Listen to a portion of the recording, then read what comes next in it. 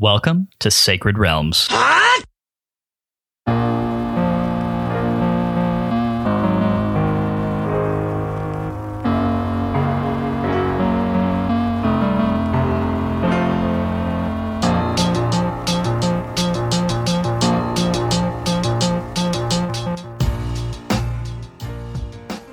It's a great day in Hyrule, y'all. Welcome to Sacred Realms, a Zelda retrospective podcast. I am one of your hosts, Lyndon Willoughby, joined as always by my co-host from a different location. We've been doing a little bit of that recently, Matt.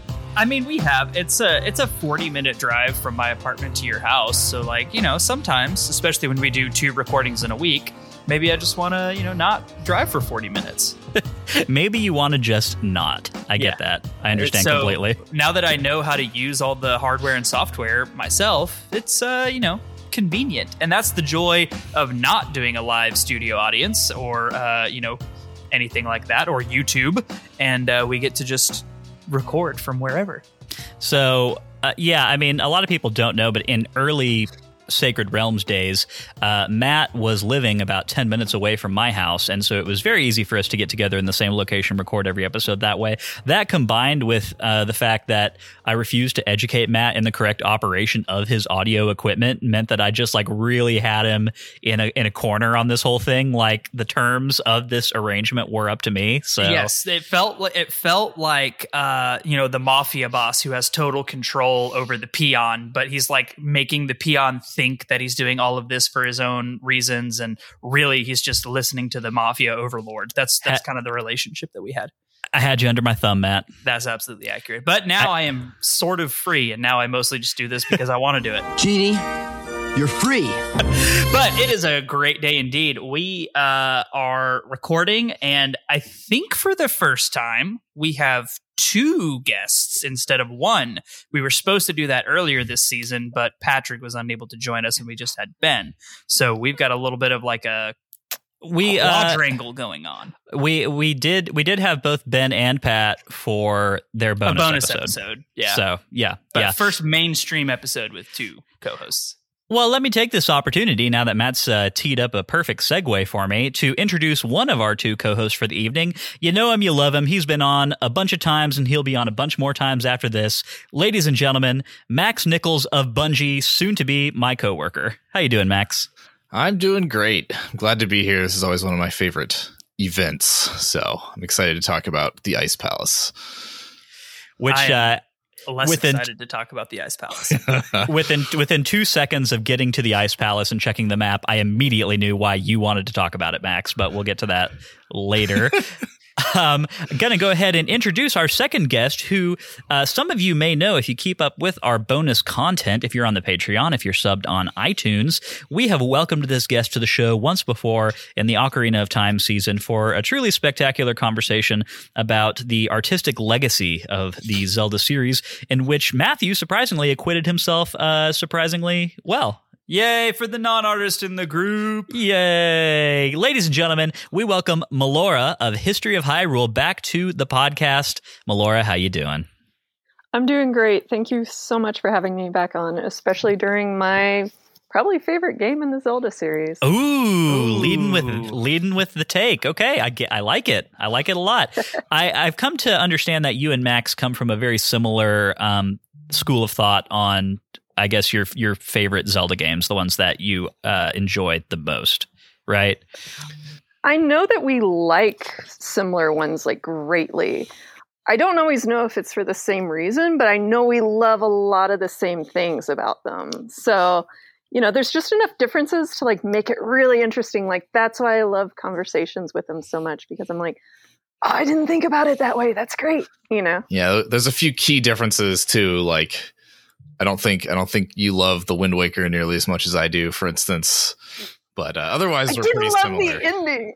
Oh. But I didn't think I'd like the Wind Waker, and then I played it, and I thought the gameplay was a lot of fun. And I actually did really enjoy it. Though I did want a little bit more fights. So I'm kind of shocked though, because but not as much. It's because Wind Waker being known as kind of like the Zelda game with maybe the most distinctive art style. I figured that would be right up your alley. Honestly, as much as I love art, I mean, art, I've been drawing since I was 2. It's not my main driver in why I like a video game. The gameplay has to be really fun. And then if the art is amazing, then that's incredible. And, I'll love that forever. Mm-hmm. But they're almost 2 completely separate things for me. So that makes sense. Yeah. I can definitely actually think of a fair amount.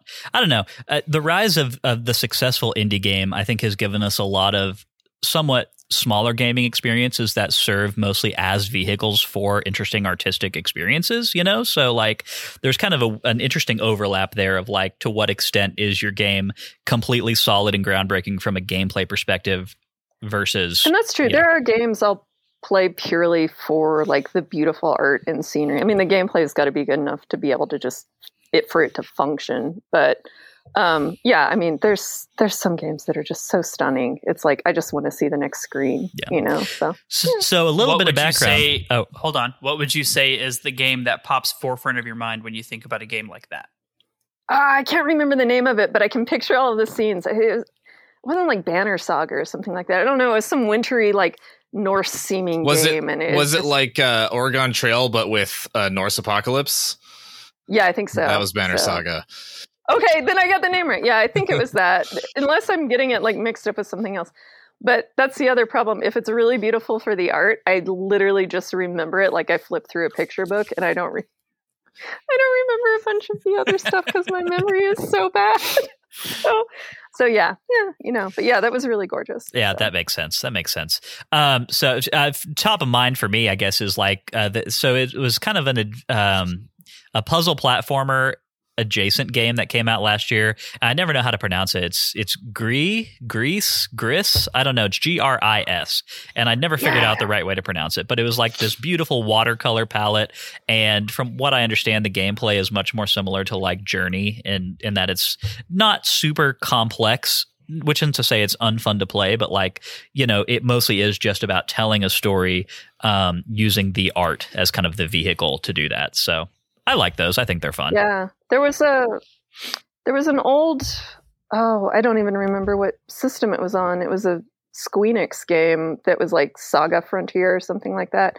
And they just remade it. And it was such a shame from what I saw because it used to have all these, it was sprite based, like Link to the Past, but a little further out. And it was like all the backgrounds were like the old Squaresoft, like watercolor palette. And it was gorgeous. But I couldn't play it. It was like too difficult for me in some way. I don't remember how. But I just remember being like, oh, I love this. And I got like a bunch of art books for it, even though I couldn't play the game. So, hey, you know what? If you enjoyed it, regardless of being able to play it, then I feel like that's a point in its favor, right? So, yeah, I'm not going to I'm like, yeah, it was really great. My husband could play it. I think it was a little bit more strategy and I just checked out or it got too complicated or something. So Max and Melora, just a little background for all of our listeners.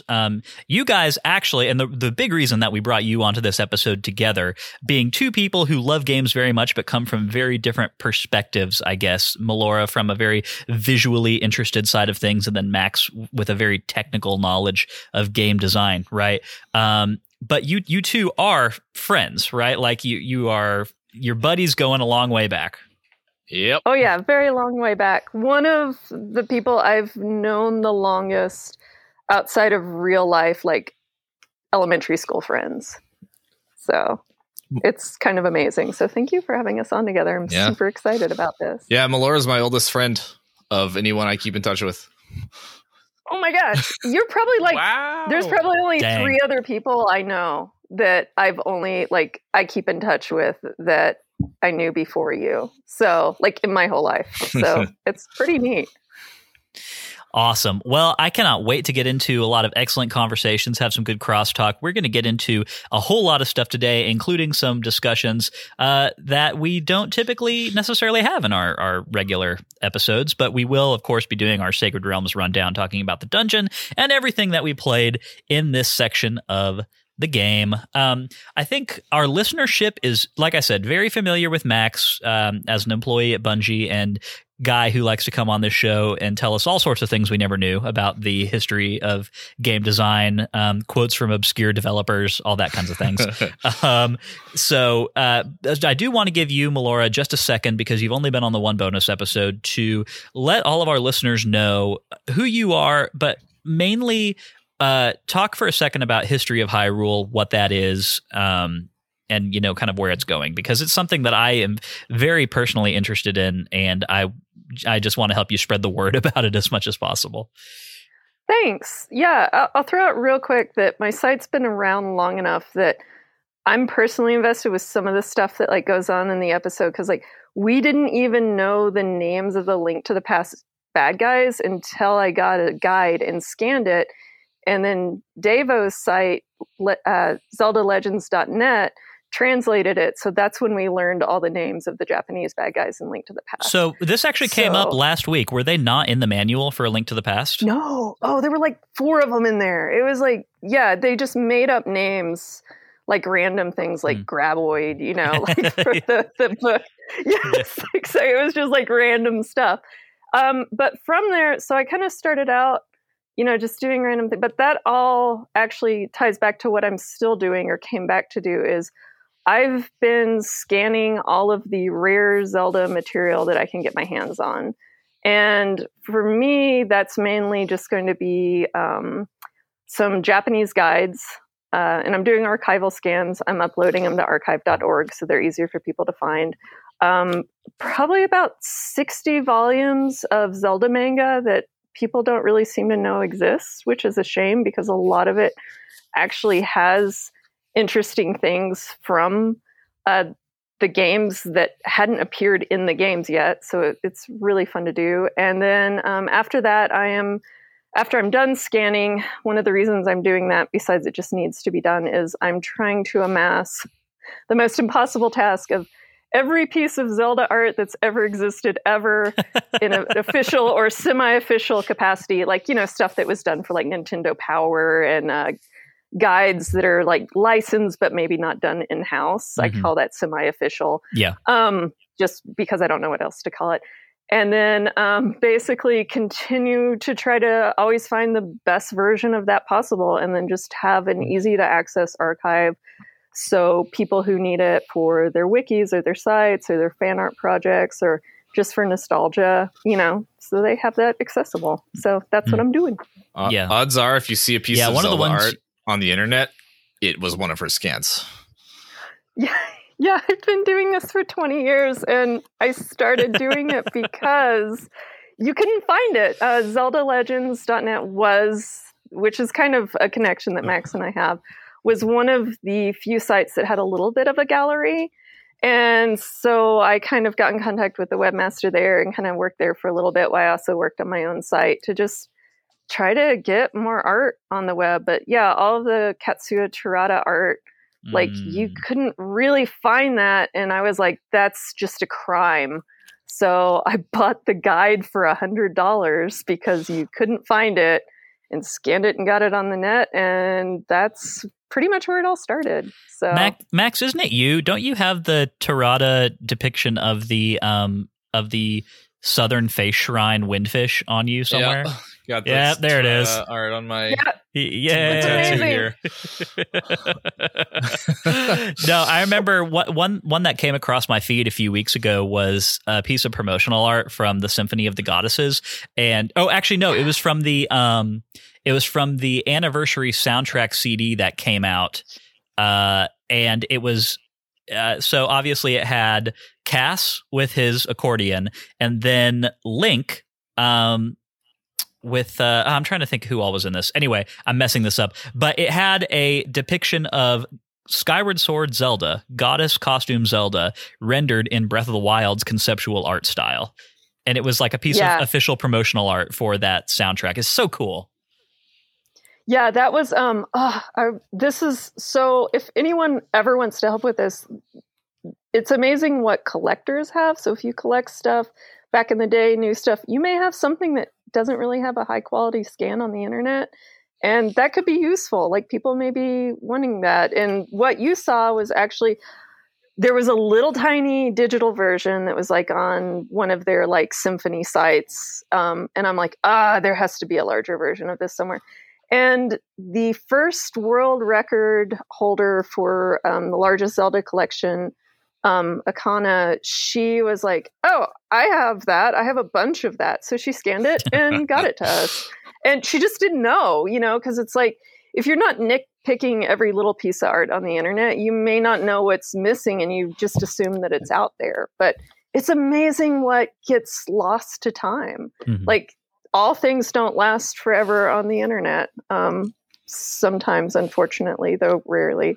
But in this case, yeah, it's unfortunate that a lot of the art gets lost. And what's the web address where people can find that archive, and then also your social media handle? Oh, yeah. So if you just go to historyofhyrule.com, all of the links to my social media handles, which are usually just historyofhyrule.com. So Twitter, it's the gallery's on Flickr at historyofhyrule.com. So, or History of Hyrule on Flickr. So yeah, that's pretty much it. It's been the same URL for, I think, 19 years, because before there I had an Angel Fire site. So, oh yeah. Gotcha. So, okay. So everyone definitely go check that out, because it is quite the comprehensive collection of Zelda artwork in the best possible quality that you can really find it on the internet. And it's a really cool thing that Melora is doing. So go check it out. It is well worth your time if you're even a little interested in the artwork of the Legend of Zelda. Okay, so before we move on, I do have one question. We were talking about this on our last episode between Matt, Mike, and myself, but fun little point of conversation that I'm going to start bringing up a little bit more often. Max, we're going to go with you first, and then we're going to go to Melora. What are you guys playing these days that's not Zelda? I'm playing Eastward on my Switch, which is lots of aesthetic inspiration from Chrono Trigger. It's an indie game, but it's kind of a top-down action game. It's beautifully illustrated, kind of sprite artwork, and retro wave soundtrack. Like, it's pretty cool stuff. It's worth checking out a trailer if any of those things I said interests you, listener. It sounds like something that me, as a fan of Hyper Light Drifter, might enjoy. Absolutely. It has a lot of the same vibes as Hyper Light Drifter. Awesome. Melora, what are you playing these days?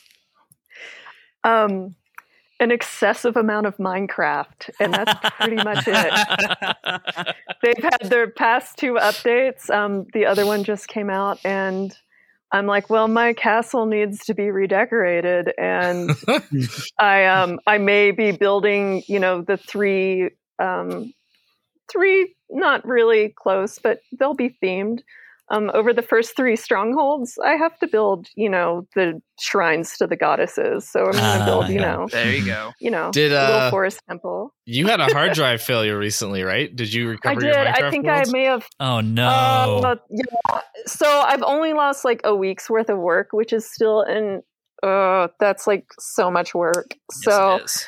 I'm going to pay an excessive amount of money probably to get that recovered, hopefully. Yep. But all my Zelda stuff is fine, except for one small folder with some Python scripts that I'm going to bug my husband to rewrite for me. So he gets to do all that fun again. I've tried to get into just pure creation mode on Minecraft several times. And I wish I had the patience for it, because it's such a cool tool. Like, there was, I think 2 years ago, I was just browsing the internet one day and I found this dude who had created a completely scale recreation of the Enterprise D in Minecraft. And it was and he had planned it out just to okay, if one block is this measurement, then this is what the entire thing should be, right? It was like a scary accurate recreation of that ship. And I was just like, oh my gosh, this is so freaking cool. I'm going to go try to do something now. And then I did it for 2 hours and was like, I don't have close to the amount of patience necessary to do anything like this. So You didn't feel like doing all the resource farming and creating the proper types of blocks and in creation mode, you don't have to do that, right? Oh. Yeah, you can just, it's like free reign Legos. It's like they're kid just picks. Here, all of it. Yeah, it's you still have to if you want to dig your pit into the bottom of the earth so that Ganon is located down there, then that takes you a couple of days, and that may be why I want to be recovering my file. Not to get too specific, right? It's not like that's a real thing that you're talking about. It's just, yeah. No. I mean, I would never do that. That is just insane. So Purely hypothetical. But, theoretically, yes, exactly. Matt, we recorded like 2 days ago, but Yeah. I want to get a check from you. Have you gotten any more of the way through Metroid Dread since we talked last? No, not since 2 days ago. Unacceptable. I have gotten a little bit further in Halo Infinite, so I only have one beacon left to activate instead of two. But yeah, Cool. Sounds like I just fun. installed that this evening. I haven't played it yet, but dude, I'm going to get to it soon. So good. Yeah, I think you'll like it a lot. It's really good. Really good. Anywho, I would love to spend an entire podcast episode talking about games that are not Zelda, but what I really want to do is talk about games that are Zelda. So let's go ahead and shift gears and get into that section of the podcast. Before we do that, let's get a little housekeeping out of the way. If you didn't know, Sacred Realms is a weekly re-examination of The Legend of Zelda, one little slice at a time. Sacred Realms drops every Wednesday and is available on all major podcast networks. Every week, we play a new section of a Zelda game, and then we sit down here to talk and to drop our hot takes. If that sounds fun to you, please head over to Apple Podcasts, hit that subscribe button, be sure to leave us a review. Turns out that reviews are now a thing you can do, or at least ratings are, on Spotify. So if you listen on Spotify, please feel free to go leave us the highest possible amount that you can as well, because that's a really nice thing that you're able to do if you're on that platform. 5-star reviews are greatly appreciated, and they have a chance to get a shout out here on the show. If you want more Sacred Realms in your life, you can head over to patreon.com/Sacred Realms Pod to get access to bonus episodes, write in listener mail, vote on what game we play next, and much more. But without further ado, let's talk about what we played. Of course, we do that in the Sacred Realms Rundown, which we get around to every week. But before we dive into the Sacred Realms Rundown, I'm going to bounce a question to Max and Melora that we discussed before this episode. Apparently, a thing that happens when two people who are experts to the extent that these guys are in a particular game, that game being A Link to the Past, when they listen to our podcast and they hear guys like Matt and myself who are, slightly less experienced, to a greater or lesser degree, mostly a greater degree.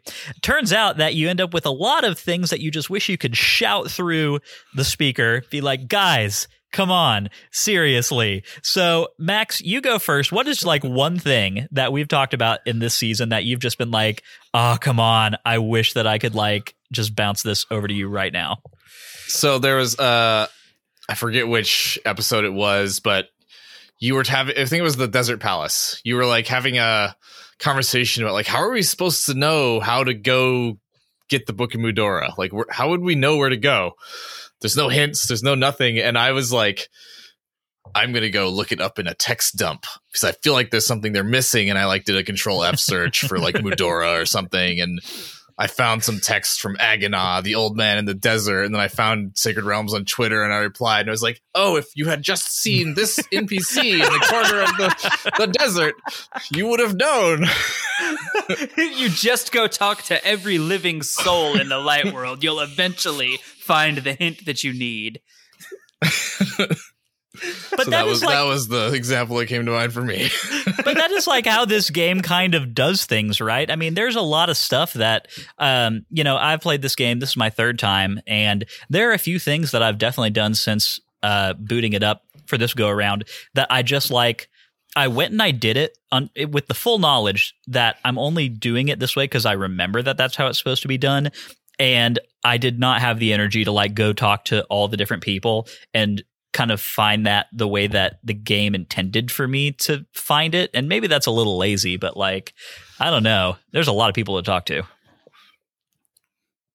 Yeah, I mean, I don't blame you at all. Like, that's a 90s game design thing. Expect the player to talk to every NPC. God, no, I would never design that into a game. No, never. Unless I have like 5 NPCs.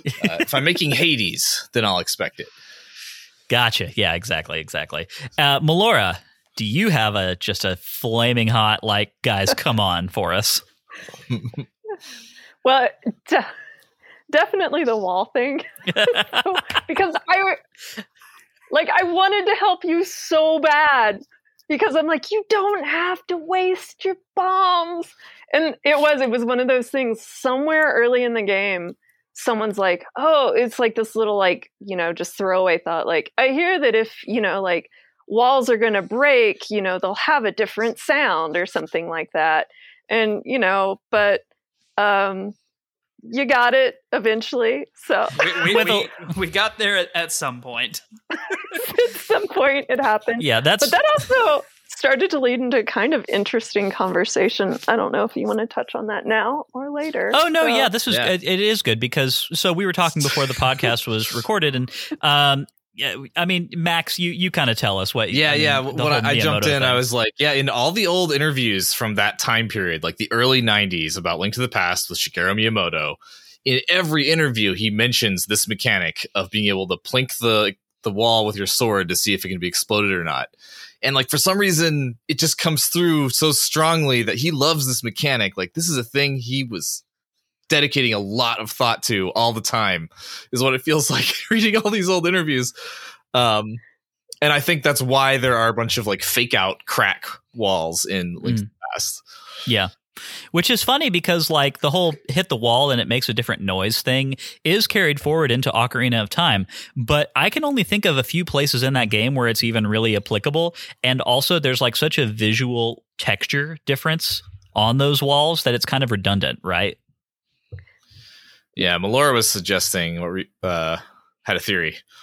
Yeah, there was actually a couple of things that happened, but yeah, so number one, like if you play the games from, in the order they're played, and I think, was it Dan from Hyrule Broadcasters that you had on like Ben. 2 shows ago? Ben, thank you, Ben. Is he your only other guest that's technically played these games in the order that they've come out? Because we don't. I mean, his mom played. Yeah, but I think so. Yeah, everyone else that we've had on is either my age or a few years younger, like Matt's age. So they would have come on in like the Ocarina of Time era. Okay, yeah. So yeah, in the first game especially, you literally had to go and burn every single tile to like the bushes to see which one would burn, or you had to go and push every single rock. And like, I think he just really liked that, like making you have to interact with every single aspect of the world, which is in a way is a little bit like real life, because you're like, oh, well, there's a bunch of vines on this like giant wall, which one would it be? And it's funny because, so I've listened to all the episodes that you've put out so far in this podcast. And it's kind of like, it repeats throughout this whole game. Like, there's curtains you can cut, but there's only one time when you cut the curtains when you're chasing Agnem. Sorry, I'm going to pronounce names wrong, by the way. I'm only used to seeing them typed. When you cut the curtains to like chase him, that's like the one time you do it, but you can cut curtains all the time. So it kind of gives you this false negative. Yeah. The vines, just random. I'm assuming you played the Gargoyles Domain last time. Yes. So I can talk about that now. So like there's floor tiles that look like you can bomb them and you can't, like they don't do anything. Yeah, those ones you can't even tap with your sword. That's exactly. Give it a test run. See what happens. He just really loved this mechanic. And like part of me as an older gamer who grew up with that mechanic, I mean, that was the mechanic that I always knew in the Zelda series until Ocarina of Time came out and became a little bit more like, no, this is the one. Like, this is the wall. Like, I'm like, oh, okay, that's fine. Because that was just games for me. But when you guys play Adventure of Link, you're going to have some fun with walls too. Oh. So, oh man. But because he loved that in another way in that one. Max probably knows what I'm talking about. Just, I have a random tangent about that one that maybe we don't have time for. But okay, yeah. Adventure of Link was built by an almost totally different team than Zelda 1 was. Oh, there's like 2 people in common between Zelda 1 and Zelda 2, and one of them is Miyamoto, who was the producer of Zelda 2 versus being the director / producer of Zelda 1. They basically brought in like a team that otherwise focused on other Nintendo properties to like fill in the gap with Zelda 2. So Link to the Past is the in a lot of, there's like an interview where he says Link to the Past is the real sequel to Zelda 1. And in a lot of ways it is, because it's more similar style and the same team. Yeah, it was the only time. Well, I couldn't even play Zelda 2 as a kid. I didn't beat it until I was like in my 30s. So. Matt and I are living in fear of the day we have to. Oh, we'll help you like it. No, we're not excited about that game, to be honest. I know that the Hyrule Podcaster brothers are trying to get us on that train, and we're like, please don't. Just like, they're like, let's go vote bomb their Patreon, and we're like, please, dear God, don't do that. It's coming at some point, and you know what? I'm gonna give it an honest shot. Like, hey, we have been nothing but objective about all the games we've played, so we will do that. There you go. Just save state through it. Oh, dude, Yeah. I'm going to be absolutely abusing the save state thing from the Switch. There's no doubt about that. I haven't used the save states. I don't really feel the need to in Link to the Past, but when it comes down to Zelda 1 and Zelda 2, I will be abusing that save state. well, I won't complain if you do it. I was going to say this game kind of, Link to the Past kind of, because of some of the comments before and especially about game design and stuff, which I think would be interesting for Max to weigh on. But this made a really good bridge, in my opinion, between some of the early game design choices in the original Legend of Zelda. We'll skip Adventure of Link because, different team, such a different game. Mm-hmm. Link to the Past seemed to kind of be like, okay, well, here are the old game mechanics and here's some new ones. Let's figure out what people like and what works. And then it kind of seems like they took some of that and then went to, obviously Link's Awakening, because it's just like a perfect game. And sometimes I just forget that it's a separate game and think it's like just more of a Link to the Past. You know, I'm like, oh yeah, the epilogue, you know, then except, maybe a little more pulled together in some aspects, but I love this game. Matt. And then Ocarina of Time took a lot of this, it weeded out a lot of the stuff in the first game that wasn't going to work anymore for a newer generation, and or for 3D. So yeah, I don't know. That's how I felt about it. So well, there you looked we like go. You were going to say something, Matt. Yeah. Well, I was going to be like, what do you think? I mean, is Max like? Is that essentially, do you think, kind of what happened, or from a game design standpoint? I mean, I don't know. That's a loaded question. I definitely have a lot of thoughts. I do want to let Matt have his interjection.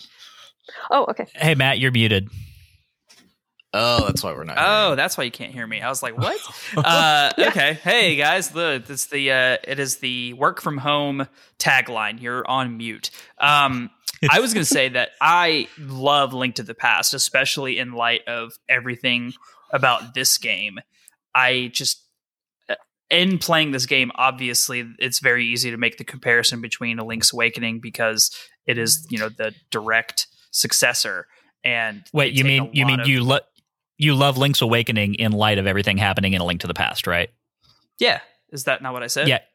You said you love A Link to the Past in light of everything that's happening in this game, and I was like, well, that makes sense, I guess, but like, it's a weird way to phrase it. Yeah. I love Link's Awakening in light of everything that is happening in A Link to the Past, and like, I am gaining more of an appreciation for A Link's Awakening as I play more of A Link to the Past. To be honest, I feel like Link's Awakening takes everything that's good about A Link to the Past and just makes it better and condenses it a little bit, and then puts you in a unique setting. And I'm like, that's really cool. And I can totally get on board with all of that. And that's about as good of an elevator pitch for A Link's Awakening as I can imagine. Like, yeah, I really, A Link to the Past is making me appreciate Link's Awakening even more. Awesome. Well, there we go. All right, guys, this has been oh, no, Max, you go. I was going to start answering Laura's question, but it's kind of a big topic, so maybe we can get back to it later. Okay. That sounds fun. Let's go ahead and get into the Sacred Realms rundown, the meat of this episode, a half hour in, and just fair warning, I'm letting this episode spin out as long as it goes, y'all. So this might be the mega rock block of people just talking back and forth with lots of different interesting perspectives. It's going to be great. Okay, this is the Sacred Realms rundown, which is a 6-part analysis of what we played this week and the feelings that it made us feel. Today, we are covering A Link to the Past Chapter 8, which revolves mainly around the Ice Palace dungeon. Part 1 is, as always, the plot recap as read by Matthew. Dash me. Matt, that's you. Take it away, sir. More than half of the captured maidens have now been freed, but we still have 3 to go, and Zelda after them. The journey has been full of peril, but our power continues to grow as we progress along this quest.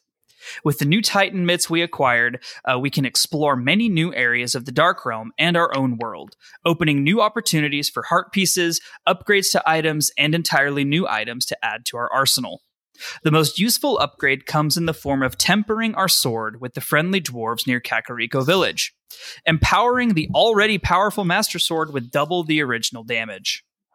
The next maiden that we have to seek is trapped within the Ice Palace in the southeastern part of the Dark World, where Lake Hylia lies in our own world.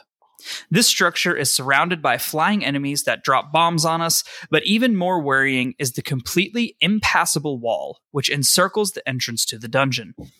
There is no power in our possession that can breach these frozen barriers. But remembering our time in the Swamp Palace, we head back to our own world to see if there is a way inside the Fortress of Ice. Once back in our own Lake Hylia, we find an island inhabiting the place where the Ice Palace lays, and under a boulder is another portal square, which takes us directly into the antechamber of the dungeon. After slaying the pesky like, we proceed inside. The dungeon is, of course, a frozen waste, and in the first room we are accosted by a ghostly ice demon that comes from the wall. The only thing that destroys this pest is our handy fire rod, and immediately we know that this dungeon will require all the magic we can muster to survive. More so than any dungeon before, this place is full of new and dangerous enemies, like the Freezor, which we encountered in the first room.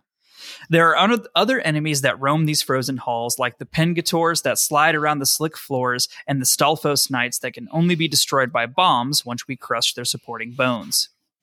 In addition to the dangerous and plentiful enemies, the greatest nemesis of all reappears. Greg the Block is back, and just as painfully annoying as he was in Link's Awakening. I had to throw that in there, guys. I wonder, I mean, at this point, like, people talk about, like, Zelda's got this problem where it's like, oh, I mean, this villain has the Zant treatment where Zant shows up, but then Ganon's the main villain, or the Aghanim treatment, or whatever. For Matt, it's Greg the Block. Like, Greg the Block is the main villain of every game. Hijacked by Greg. Awesome. Thank you for enjoying that laugh with me. Anytime. The subterranean dungeon is every bit as tricky to navigate as it is full of dangerous foes. After progressing extremely far beneath the surface, we spot the large chest containing the needed item for this dungeon. But we have to fall to lower levels to obtain the key and work our way back up. After traversing what feels like 1,000 rooms, we obtain the big key and use it to open our prize. Within is an amazing set of armor that protects us twice as much from enemy damage as our normal clothes. Since the enemies here deal so much damage, this armor is a literal lifesaver. As we continue to move through the dungeon, we open the door with the big key, and instead of facing the boss like normal, we find more puzzles to solve within. After moving through a couple more floors, there is a switch in the ground that requires constant pressure in order to keep the door on the far side of the room open. Knowing we have to drop a block from the room above, we head back up to solve this puzzle, only to be forced to entirely navigate back through most of the dungeon in order to drop the correct block to the floor below. This frustrating task accomplished, we head below to press on towards the boss.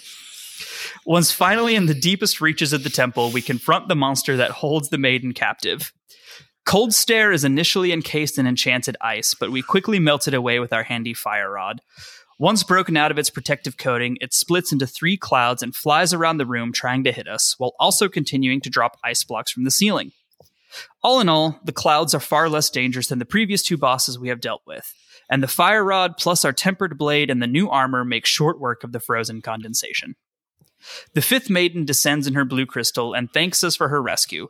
She tells us how the power of the Hylian people has been dwindling since the days of the sages, and in order to strengthen the power of the people, the Knights of Hyrule must be reunited in the bloodlines of the sages. She tells us that only a short time remains before the Dark World engulfs the Light World, and that we must hurry to stop Ganon before this can happen. May the way of the hero lead to the Triforce. This has been the plot recap as read by Matt. Part 2 is our takes, where we talk about how we felt about this section of the game. I'm actually going to propose a little change here because there's not a whole lot of game that kind of precedes us actually getting into the dungeon, and I feel like we're going to have a lot to say about the dungeon. So if everybody is okay, and if nobody had anything really scorching that they wanted to say about the trip to get to the Ice Palace, then I submit that maybe we move past part 2. Is everyone cool with that? Works for me. Cool. I did have one narrative point on your plot recap, Matt. So obviously we talked about upgrading the Master Sword last week. I think we all actually did that in the course of going to beat who was the boss of the Blind. Yeah. In the course of going to beat Blind, we all upgraded the Master Sword after we got the Titan's Mitt. So we technically did that last week, but you put it in your recap this week. One thing that I think is really better here. It does. It really does. And it flowed very well. Your delivery was impeccable. I appreciate that. So I do want to say one thing I think is funny is that there's this thing that you do in both this game and A Link Between Worlds, at least. I don't know if it happens anywhere else, where you temper the Master Sword and it becomes like red and stronger. I just think it's really funny because, you know, this sword, this incarnation of the Master Sword shows back up in other games, A Link Between Worlds mainly, and it is noticeably untempered when you get it again. So is this like, I just want to know, I want to unpack the fictional implications of like tempering this sword, and then it just kind of like shoops itself back to Rego status between games. I think you're pumping up the spirit of Phi, the spirit of the sword. Something I don't know. She's getting on steroids. Gotta be it. Old Phi is getting on them roids. They planned out Skyward Sword. What is that? 20 years in advance. 30 years ago, yeah. They were playing 4-dimensional chess in 1990. Yeah. In the Link to the Past manga, the sword tells Link where bad guys are located in one of the scenes. Yeah, so I don't know. Oh, in the Japanese version too, there's a lot of little differences, like the Japanese text, a lot of little differences in kind of how they talk about the sword and some of the items, like the magic mirror. The magic mirror can apparently only be used by the hero if you read the Japanese text and little things like that. Interesting. But, yeah, this sword, and I think they imply that like your ability to shoot the beams is solely because of Link and like his inner strength and like, you know, chosenness, and it's not like the sword's power, and that's how come you have to have all the hearts apparently. Okay. Maybe. All right. The speculation. Interesting. You know, so I don't know. Who knows? Well, maybe there is something to like, maybe the sword just gets kind of like, I feel old now. I just, you know, I need to go chill and sleep for a while. And it wakes up and it's like, I am not ready for this. Yes. Okay, so I was just going to say, I don't think tempering is a thing you do to a sword that's already finished forging. It's like definitely not. Probably not really the mechanics of swords here, but I never really worried about it. Glowy, cool red sword. Awesome. Definitely. I just have one minor story thing that occurred to me that I'd never noticed before. But as part of that side quest of bringing the smith home, Link brings him from the Dark World to the Light World with the mirror. So, like, Link has the power to just save people from the Dark World, and that's the only time in the game he does it. Oh my! He literally could have brought the bully back and like the ball and the flute boy. He could have brought Flute Boy back. Yeah. Right? He's just like, nah, you know what? It becomes this whole Flute thing. Boy's blood is on your hands. R.I.P. He's like, I don't care. R.I.P. Flute Boy. He breaks into people's houses and breaks all their furniture and pots. He doesn't care. It's like, hey, sorry, Flute Boy. We could have saved you. We simply chose not to. So, oh man. Okay, so I guess the Sacred Realms headcanon is that we just pumped Fee way up, and then she took a little bit of a nap and woke up, you know, back at square one. Groggy. Actually, that is kind of interesting though, because obviously in Breath of the Wild, you know, we've got cutscenes where the highly damaged Master Sword gets put into the pedestal by Zelda, and then by the time we get it, it has healed itself. So I guess it does have like regenerative properties that, like, I guess Maybe we just stumbled onto something. I'm gonna call it supported marginally by canon. Marginally supported. Yes. I like that. Okay, cool. bit. Okay, well, let's go ahead and move on to the dungeon map where we're going to get the most of the conversation that we can in this episode. And I want to pass it over first to Matt.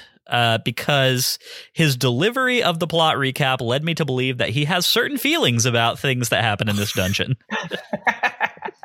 It's funny.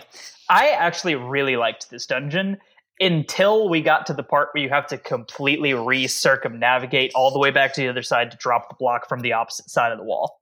Like, up to that point, I was like all about this dungeon. I was like, I know that Max generally picks dungeons that I hate, so I know that whenever we have him on an episode, I'm most likely going to be the one that did not enjoy it. So I was going into this knowing that I probably was not going to like this dungeon. And I got to that point, and I opened the door with the big key, and I was like, this has been really great. Like, let's just go through, fight the boss, and we'll call it done. And I was like, oh, okay, this is not the boss. That's fine. It's fine. It's totally fine. Go down into the land below, and I'm like, okay, it's still not the boss, but that's fine. Do some things. Oh, I should drop that block down. So I go up, drop a block down, and then you can't push it far enough over. And I'm like, this is where it's going to hit me. And it did indeed. It hit. I just, hated that with a passion. Yeah. But everything before that, so much fun. Like, I really enjoyed progressing through a lot of these kind of maze-like areas. I didn't even hate the slidey floors as much as normal. I normally really hate slidey floors. I think they're kind of lazy, but didn't really hate them. The enemies were fun. The giant green penguins were interesting enemies. And getting the blue armor was really cool. Like, the blue armor was a really cool item to get. And even the way you had to you could see it, but you had to go down and then kind of back up to get to the blue armor didn't bother me at all. I thought it at least brought you into some new areas, and you got to, see some cool things and beat some enemies. I felt like it made really good use of a variety of items, like the fire rod. And I used my magic meter 10 times more in this dungeon than I have at every other point in the game previous to this combined. But it also kept giving you enough magic powder or, magic meter to refill. So I never felt like I was scarce or running out. All in all, very, very good dungeon, except for the very annoying circumnavigating back to the edge of the world to drop the right block. And that just So I'm gonna go ahead and send it over next to Max because, like I said, anytime we hit Max up to be on a season, I start off with hey, which dungeons do you think you can what do you want to talk about? Because you've got a lot of interesting perspective on all of this. And so I want to send it to you next. And I just want to say that as soon as I got into this dungeon, and excuse the train in the background, as soon as I got into this dungeon and checked the map and saw that there were 10 floors, I was like, that's a Max dungeon. No doubt. That sounds about right. Yeah, I didn't realize that about myself until I started being on this podcast, but I really do gravitate towards the vertical dungeons for whatever reason, as the ones that are interesting to talk about, even if they're not necessarily my favorite.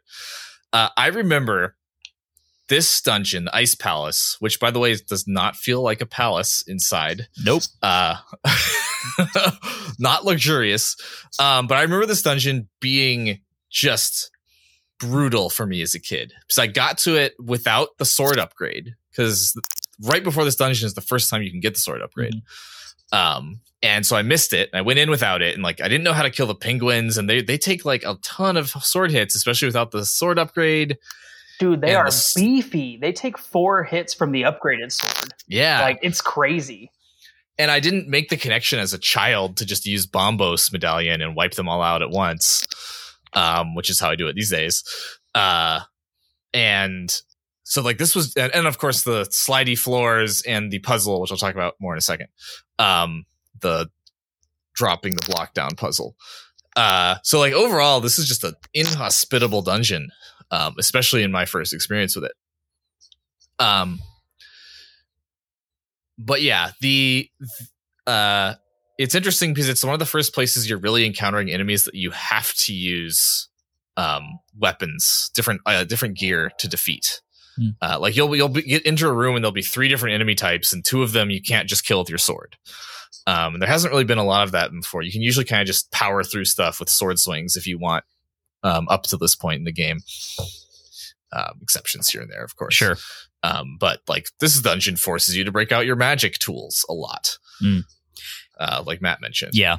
But one of the interesting things this dungeon does is it is very maze-like, probably the most maze-like dungeon so far in the game. And the reason it feels that way is because, first of all, it's very vertical. There's a bunch of different floors. Second of all, you go up and down a lot. And it's hard to tell, like going up the stairs in Link to the Past feels very similar to going downstairs. You kind of just need to like look and pay attention to the sprites of the staircase. Otherwise you don't even know whether you're going up or down, really. Versus like a 3D game where it's like very visceral. Like you see a downward slope when you go down the slope. There's no seeing up or down in this one.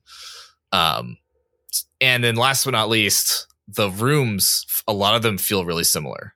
Like there's a lot of rooms that are like, have I been here before? Like this is laid out the same way as the one above, or there are at least 3 rooms that have some combination of guillotine tiles plus slidey tiles plus anti-fairy plus penguins. Like there's at least 3 rooms that have that exact combination of thing with like 1 or 2 other things thrown in there. Yeah. So we've got the inhospitable mechanics, including movement debuffs, basically, from the icy floors, which are always painful. We've got the fact that it's a maze that you get lost in, and then we've got that puzzle. And this puzzle is actually better than I remembered it being. I was surprised, but it's still kind of problematic. They actually cut this puzzle in the GBA version of the game. Really? I don't know if any of you have played that one, but no. The whole puzzle where you drop a block down, it has to be the right block because you can only push blocks 1 tile. So you have to do the whole circumnavigate the dungeon thing. They didn't have that. They had the hole, and you just had to fall down the hole in the right spot, and they redesigned the room below. So it was just like a wall, and you had to fall on the right side of the wall, and then you could just proceed. So they cut out like half the dungeon because you don't have to re-navigate all of it. That sounds so much better. This probably would have been my favorite dungeon in the game had they done that for the version we're playing. Yep. I remember being a Zelda purist on the forums at like Zelda Universe or Zelda Legends or something and being like mad about that. I was like, oh, they made it easy for young players. I had to go up the hill both ways in the 2 foot of snow with no shoes. So everybody else has to.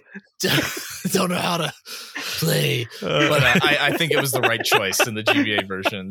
Oh my gosh. Okay, look, I want to get into a heavier conversation about that one puzzle a little bit later and talk about whether we think it's fair or a good puzzle or not. Before that happens, Melora, I'm going to pass it to you. What did you think of this dungeon, just generally?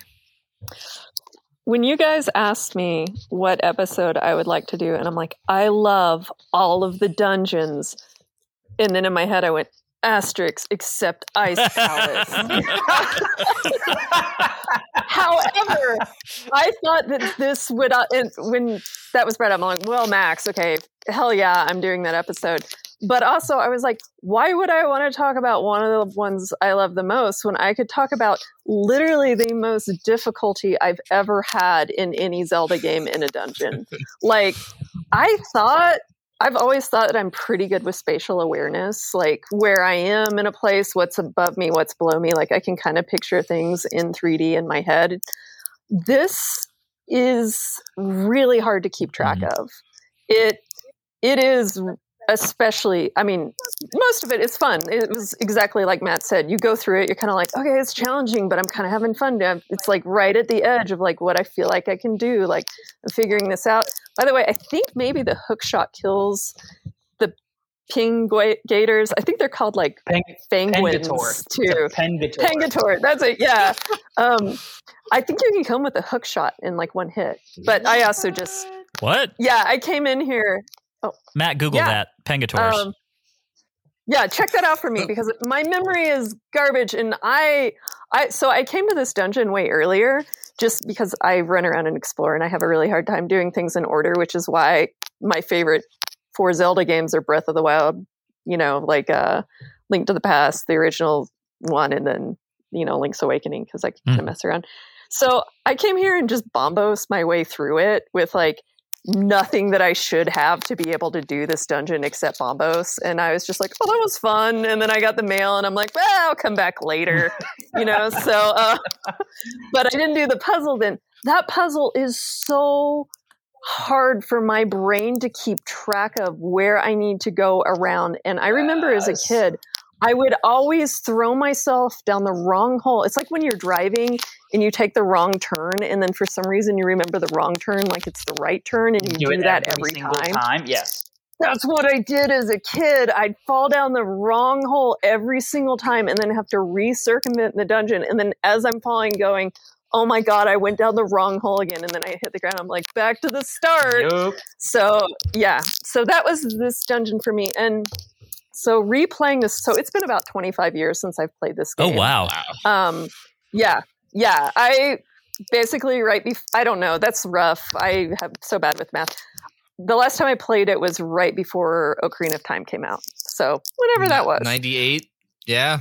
Yes, somewhere around there. I was probably 96 because I left for college and, I'd packed up my SNES. You said 23, Jackson? Jackson gives me 23 years on that math check, so... All right. It has been 23 years since I played this game. I played a couple of minutes or a couple of hours on the Game Boy Advance. And then actually, I think Link makes a sound when he swings the sword and it was driving me crazy. And I'm like, I'll do, because I was a purist too, but also the sound was annoying to me. And I'm like, I can't cut grass. So I put it down and then never went back to it. Hey, Melora, real quick. I think your microphone is rubbing against your zipper. Thanks. No, thanks for letting me know. It probably is. So I didn't know how much I'd remember in this game. The not flexing, everything in this game was shockingly easy for me. Going back and playing it after all this time, I played like 1 million hours as a child, though. Like I think it was just reflex. But getting to the Ice Palace, it was still exactly as difficult as I remembered, except I was a little better about not taking the wrong turn. Like that was it. Like my brain was like, remember how you always did that? Check before you jump down the hole. And that's literally the only difference. It still took me forever to the point where I was like, because I didn't want to use any guides or anything. I didn't have a guide when I was a kid. I didn't have friends that had an SNES. I was all on my own completely for this whole game. So I figured out every single thing on my own, 100%ed it until the very end because I didn't know about the silver arrows. So I won't go further than that. I probably Matt hasn't figured that out yet. So we'll. Yeah. So no, I haven't. So sorry. If you could continue talking about that. Nope. No. Don't do it. In fact, I don't really know what I'm talking about. Obviously, it's been a long time since I played this game. You probably shouldn't listen to me. This level it was so difficult. I actually did really enjoy it though, but I think it helped a little bit me knowing that it was going to be hard for me or maybe easy. I was really interested in seeing going back to it, how much, like what it would be like. And everything else was kind of shockingly easier than I remember. Like Mothula, I think I only took 3 hits. Oh, who even are you? Like, yeah. As if that's not a total flex. Come on. I know that's a little bit of a flex. Mothula is the closest Zelda's ever been to bullet hell. Yeah. Oh my God. Well, actually, blind is really hard. So here, this one's for you, Matt. The hardest one I had that I was so frustrated with is Mulderum. I freaking hate that boss. I fall off that platform so many times. Like I'm like, this should be easy. So he was the hardest one for me to beat. And then blind. I don't think blind is deceptive because you're so used to hits taking so much life off you at this point in the game. And so you're so terrified every time you get hit that like you're just almost dead. And so it kind of like takes me out of it. But anyways, I'm talking about the other things. So anyways, this level is very, it was challenging. There's the 1 steps that are really hard to get down. And they were just as hard for me to get down again in this game. that mechanic is a little weird. It's just like floating steps too. I wonder if that's because all of the dungeons are on like one big like sheet, and they all have to kind of fit in together so they can save space, which is kind of impressive. That I think, right, Max? Like, isn't that how they kind of had to used to do things? You're talking about a sprite sheet? Well, like, aren't the dungeons all kind of like puzzled in together on one big like just plane? I don't know the term for it, so they can like no. So they can save space. So it was like one of the different modes that the SNES could like how it worked. There were like there were like 7 graphics modes or whatever. Yeah, exactly. And so all the levels have to like fit in together, I think, on this one plane. I'm not sure. So I'm like, did they do these weird wonky steps in the middle of the room just because they were like, crap, we need to like, we're out of space on this tile sheet. We just need to like fit these steps in somewhere. Like it's not how any of the other dungeons are really done, I don't think. Like just random floating stair. Man, yeah, actually there's one or two other that are like that, but it's rare. So yeah, I don't know. It just kind of like they had a puzzle. They really wanted to do it. It was really hard. I kind of respect them for it because I really liked being challenged. And I feel like it's the only Zelda dungeon where the challenge was because I couldn't figure it out. There's other ones I've had problems with because of like a mechanic wasn't working quite right for me. Like Water Temple and Ocarina of Time, when the level floated up, I just never saw the little hole underneath the platform because of the way the camera worked. And so that's why that was so hard. And I feel like that was kind of just like a flaw with 3D being so new. You know, it was like, oh yeah, the cameras are just difficult. But this, I felt like it was difficult because my brain couldn't wrap around it. Gotcha. So I don't know. That's my feeling. So I personally very much enjoyed this dungeon. I've played enough Zelda to where when I go into a dungeon, I want to be challenged a lot in as fair a way as possible. And that's a really tricky way. That's a really tricky balance to pull off. And it's also kind of subjective because what does fair even mean, really? But like, I felt like this dungeon really rode the balance very well of having a complex floor plan. Like Max was saying, you're doing a lot of going up and down stairs. You're revisiting the same rooms a lot, but also the order in which you visit them matters as to whether or not you can progress. It's highly nonlinear. This dungeon does one of those things that I really love about top-down Zelda dungeons, which is that you'll be in a room and you can see a stairway that you know you need to go on, but it's behind an impassable area. And so you have to kind of think about, like, it's behind a wall that you can't get around, or it's behind a push block that you can't push that direction. And so it's all about trying to figure out how to get back around to that room from another way. And I think that those sorts of puzzles in top-down dungeons are very satisfying to do. This one also, I think, had a really great balance of enemy combat and density versus that kind of navigation and puzzle solving, which is something that I don't think all the dungeons in this game really nail the balance of. It's kind of felt to me, especially in the early dungeons, but a little bit in some of the Dark World ones too, where like a dungeon is either focusing a lot more heavily on just kind of hitting you with as many hard-hitting enemies as they can versus giving you like a complex and interesting layout to traverse. And this one kind of does both, which I really liked. Okay, let's go ahead and talk about the whole block puzzle to get to the boss, because obviously we've all got a lot of feelings about that. I think it's funny because, Matt, you were, as soon as you saw Greg the Block, I know you were probably expecting that to be the bane of your existence, only to be visited later in the dungeon by Greg's mean older brother, right? Like,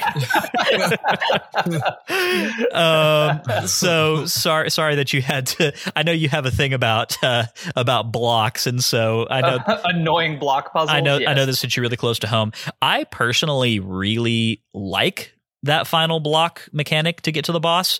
With one caveat, but I think that this dungeon does a really good job of teaching you about the necessity of dropping through those cracks on the floor to get to other rooms and doing them in the correct spots so that you can get like the big chest that has the blue mail. You've got to drop through at a particular spot. Otherwise you have to go all the way back.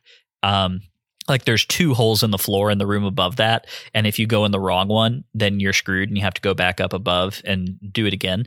And so I think it's trained you to think critically about like, okay, this is going to drop me through to another room, and I have to think very intentionally about how that's going to work and what I have to do. There's actually a really cool Easter egg, not an Easter egg, but like the fairy room of this dungeon that you can find. You have to so you have to drop off on either side of the room. I think it's right after you use the boss key and you flip the switches in a particular way. You can drop through and it takes you all the way to the bottom to the fairy room. So anyway, there's a variety of instances in this dungeon where you do something like that. And so getting to that block puzzle, once I figured out that there was no way to solve it in that room, the next logical step was to go to the room above and to solve it that way.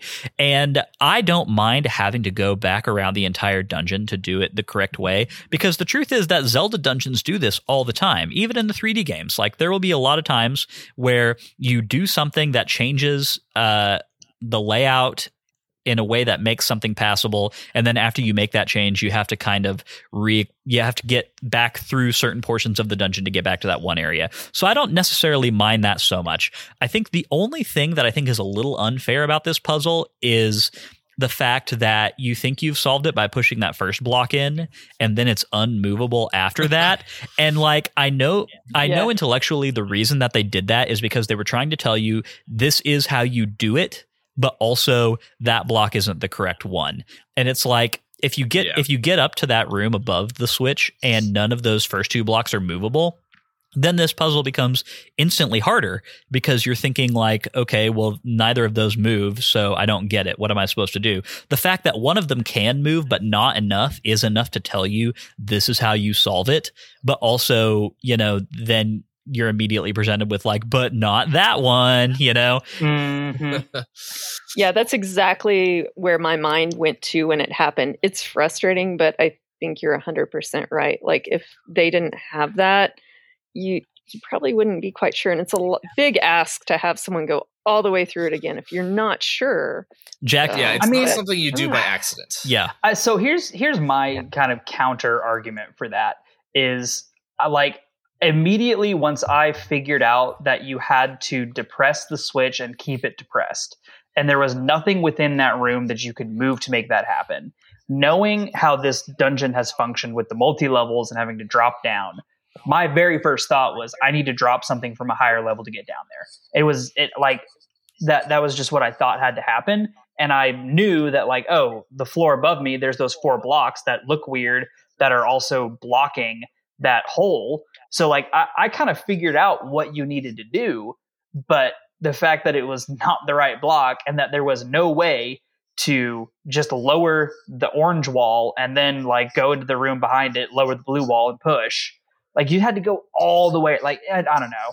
I think if there was a better way to, even if you only had to go like 2 or 3 rooms, so you hit the orange block again, and then you go, and then there's like 3 rooms over, there's another blue switch, there's another switch you can hit to make it, the blue walls drop, and then like that would be better than making me figure out how to re-traverse the entire dungeon. So actually, I had my initial read on how I was supposed to solve this puzzle. Like I say, once I figured out that there was no way in that room to solve this, I left and did something else. But my process of elimination, trying to figure out how to solve it just within that room the first time you're there, I was almost sure that the way that it was supposed to be solved was that I was supposed to let one of the enemies who was in that room step on the switch while walking towards me, because there's like an ice zombie in there. There's one of those Stalfos. I think there's a penguin.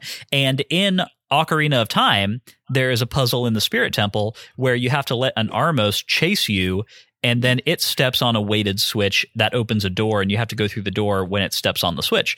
And so that's another classic example of me letting my experiences with later Zeldas color how I am trying to interact with puzzle solving in this one. But I was so frustrated because I'd already killed all the enemies in the room, and I was like, oh, there's nothing left to step on this switch. And I kept trying to go in and out of the room to let the enemies respawn, and it wouldn't do it. And I was like, okay, so clearly this isn't what that is. But that's the first place that my mind jumped totally wrong, completely incorrect. But yeah. You were trained to do the wrong solution by future games. So,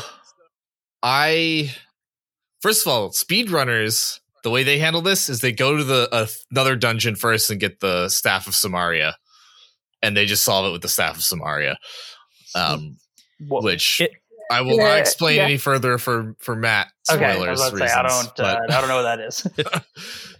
But sequence breaking lets you get through this faster. Yes. That's kind of why I'm surprised, with no spoilers, that they changed it for the Game Boy Advanced. I didn't know they did that, but as someone who would have been upset if I had known that, at least to that extent, that big of a change, like I'd be like, but there's another way, that I may or may not have done the first time I replayed this and was like, no, I got to know how to do it right for this podcast. So I'll go back and do it how I'm supposed to do it. Thank you. So, but okay, so kind of trying to look at this objectively, there's a number of problems that I see with this puzzle that I think kind of makes it a bit of a failure or a pain point in the game. And the first one is that this is the only place in the game that I can think of where you drop an object from one floor to another. I don't think there's any other place that happens in the entire game. And at no point do we teach you that that's possible until that one fake out block. Like, that's the one place that you can do it where the game kind of teaches you that this is a mechanic at all. And I think that's a bit of a stretch compared to how well they teach most other mechanics. Like, that's a big leap of logic for somebody who's not used to thinking that way. Which is what a lot of us hit as kids back in the day.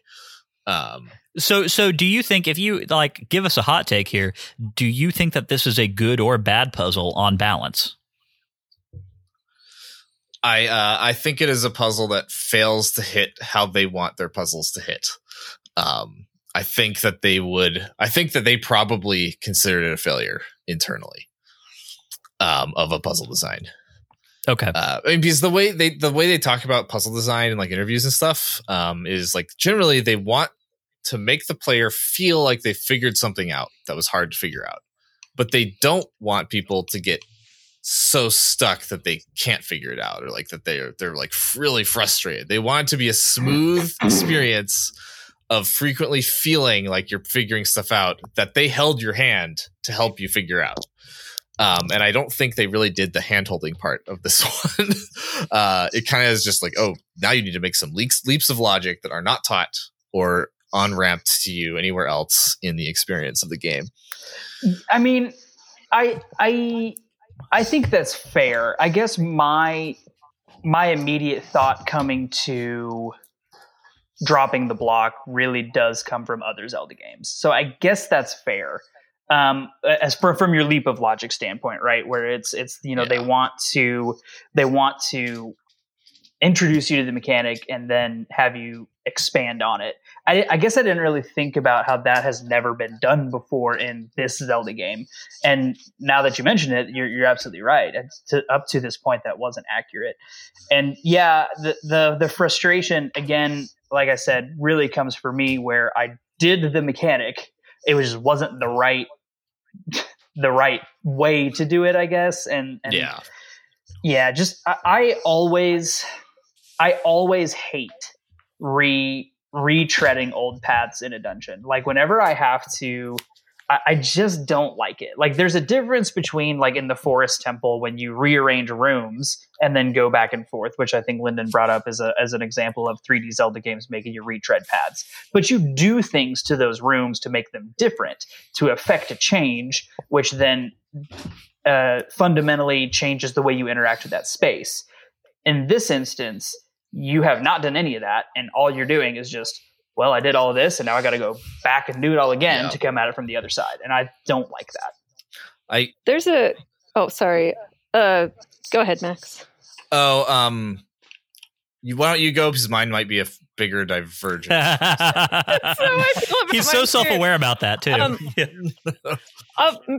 Feel free to interrupt this. So this is kind of interesting to me, too, and this is one of the things kind of in the first segment that you brought up about things I wanted to yell out, though it wasn't so much of a yell out. It's just something that I've wondered it hasn't really been brought up on the podcast, but I know you guys have kind of thought about this, is when you go in the different directions of how you're playing the games. Like I'm going from the old games to this game, and you're going from the newer games to this game, and they teach things differently. Like you've learned different mechanics than we learned, and neither is good or bad, but it's been interesting because like I was really fascinated listening to how boring the first 3 dungeons were, because I never thought about it that way before. Because when I played them, they were so eye-opening to me. It's like what Cody brought up in one of the first episodes was, it kind of lost my head exactly how he said it, but it was like, to me, what I was thinking when I was hearing that episode was like, yeah, these were kind of like the tutorials that were like breaking us through, and like, this is the new language of the games. Like, this is what you're going to have to learn and think about and play. He said some people, maybe it was him or not, but some people got to the Dark World and was like, I thought the game was almost over. Is there a whole new game? So, or was that you, Max? I don't know. That was someone. I did talk about that, yeah. Okay, that was you. Okay, so sorry I got you and Cody mixed up, but you're both awesome. So, I feel like it's fine. But going back and replaying them after hearing you guys talk about it, which is pretty interesting because then I could look at them from that viewpoint. Yeah, they're pretty empty and they don't teach that dynamic. The one thing they do teach for this dungeon, Tower of Hera, seems really boring, but it would be really hard to play this dungeon if you had never played Tower of Hera and had never played another Zelda game like this before. Yeah. And the Forest Temple, Skull Woods, very dark version of the other spooky forest dungeon. Yeah, shit in that forest. Yeah. Oh my god, it was like it went downhill fast. So that one, like, even though it was a minor thing, like the idea of having to leave a dungeon, because I know this got you, Matt, and it got a lot of people because you didn't leave dungeons in the original Legend of Zelda. Mm-mm. So they kind of taught you in that, like, hey, in a very simple dungeon, so you didn't get too overwhelmed for like days, because as a kid, there were times where it took me literal days, maybe weeks, to figure out how to beat a dungeon with no extra, like I didn't have game facts. I had nothing. So some people had Nintendo Power, but I wasn't allowed to get it because it was a boys magazine. So whatever, I know. It was like, I hate that. Really? But my mom, I know, right? But my mom let me play all the video games I wanted, so I wasn't going to complain too much. Like, you want to play like 12 hours a day? Go for it, kid. That was awesome. But so, yeah, this dynamic, I'm sitting here trying to think back. I don't believe it was taught in one of the, like, the switches were taught. Like, all these other things were taught, but I don't think this one was. So it was a kind of hard Can one. I tell you one other thing I did actually try before, like, really solidifying in my mind that that's what I needed to do? I tried to hit it with the magic hammer as if it was like a Megaton hammer switch. I did that as a kid, too. I forgot about that. That just fired some... I might just give it a shot. Wow. Yeah, there was some long dead neuron that just got reanimated into life when you said that. I'm like, he's like, I'm here, remember me? Shriveled brain molecules springing to life. I did remember my other 2 points I was going to make about that puzzle. Oh, do it. The second one is kind of simple. This is the only switch in this dungeon where you have to place a weight on it. I'm pretty sure. Like, all the other switches in this dungeon are one-off. Like, it stays switched once you switch it. Yeah, you just run over it. So that's not as big of a deal because there's prior art within this game, just not this dungeon. But it's kind of weird to throw a mechanic for the first time in a dungeon on, like, the ultimate puzzle of the final puzzle. Yeah, it's the boss puzzle. And the last piece was, I've talked about this before about, like, the Water Temple and Eagle's Tower, but players... A lot of dungeon design in Zelda games is about getting the players to build mental maps in their head of the dungeon and how the different pieces of the dungeon connect. And that is harder to do for some players, most players, but especially for some players' brains. If it's a vertical space in 2D, like just doing the mental like being like, oh, this square on the map translates to this square below. Like that's really hard brain math for people to do. Yeah. Especially in a dungeon that is a maze. The whole dungeon is a maze. Everything looks alike. You can't keep track of the relationship between one room on one floor and another room on another floor in this dungeon. So it's kind of all those three things coming together is why this puzzle is so hard. And the map, I'm apparently the map is not super helpful in that area. Like the dungeon maps really, because there are no like, there's no markers on the maps to like distinguish one room from another. So unless you just have memorized which rooms are connected to which, it doesn't help you a lot. So it's not. I would agree with that statement a lot. So I have a few rapid fire thoughts about this dungeon before we move on to talking about the boss. One is that if you have not encountered, if you have not encountered the Mad Batter and gotten your magic meter upgrade before this dungeon, kill me now. Then man, I feel very sorry for you. Like, geez, I'm sure that a lot of people have done that because the Mad Batter's whole deal is kind of out of the way, right? Like, right. I'm sure a lot of people made it to this dungeon before getting that upgrade. So, I didn't have it. Oh, really? Yeah. Yep. So so speaking of thoughts, I wanted to yell out to you. The ice rod isn't useless, and that is one reason why. So I don't know if you know this, but if you freeze things and smash them with a hammer, they usually give you magic. What? So, yeah. So if you want kind of an unlimited supply of magic, ice rod. So, yeah, it plus, too, it's really fun if those rhino birds are bugging you to freeze them and then throw them at other enemies to kill them. You can do that? Because, yeah, you just freeze enemies and they're like, here's your friend in your face. And, it's kind of like pots are overpowered weapons in this game, which I love. Pots and rocks. Yeah, I love pot. They're great. It's like, thank you for giving me this pot. I can now kill this really impossible thing in one hit. So just, freeze their friends and destroy them with them. So, it's fun.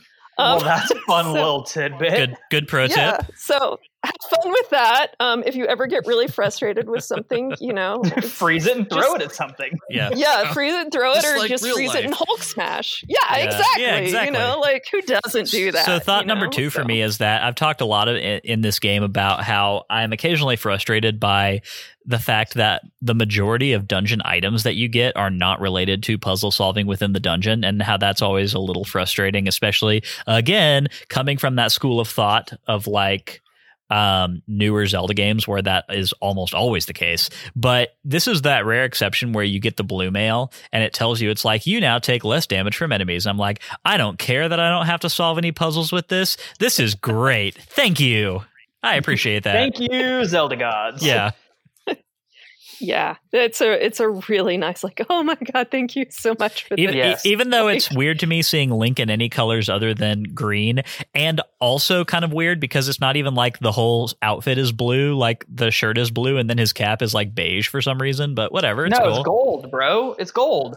I thought that was cool. Link's going like full Gucci. He's got his Gucci on. He is.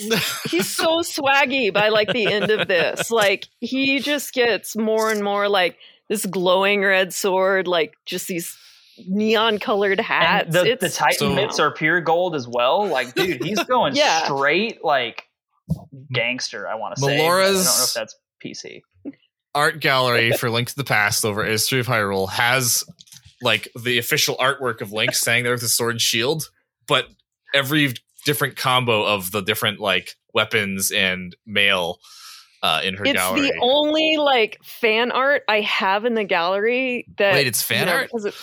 Yeah, it's fan art. Someone did such a good job because there is some fan art that other sites have used since the 90s that it's become accepted as like, like art that you're going to use for your wiki, like, because it's just been around so long. We didn't have any other art to use. Yeah, no, because they used the official art and they did such a damn good job with it that I'm like, this is going to be useful for someone somewhere at some point. They paper dolled it. It's like same pose. Yeah, it is. Yeah, exactly. Different like hats and stuff overlaid on to like. And they kept it permutations. Exceptionally accurate to the game sprites. Like it's so well done that exactly. I mean, it fooled me when I first saw it, and I was like, whoa, wait, what's going on? And then I'm like, oh. Good on you, dude. I mean, he wasn't trying to fool anyone. It was just that good looking. So I was like, yeah, I'm just throwing it in there because I'm like, that's going to be useful for someone. And it's like, yeah, every iteration of it. And it is glorious. And it is so tacky beautiful. I love it so much.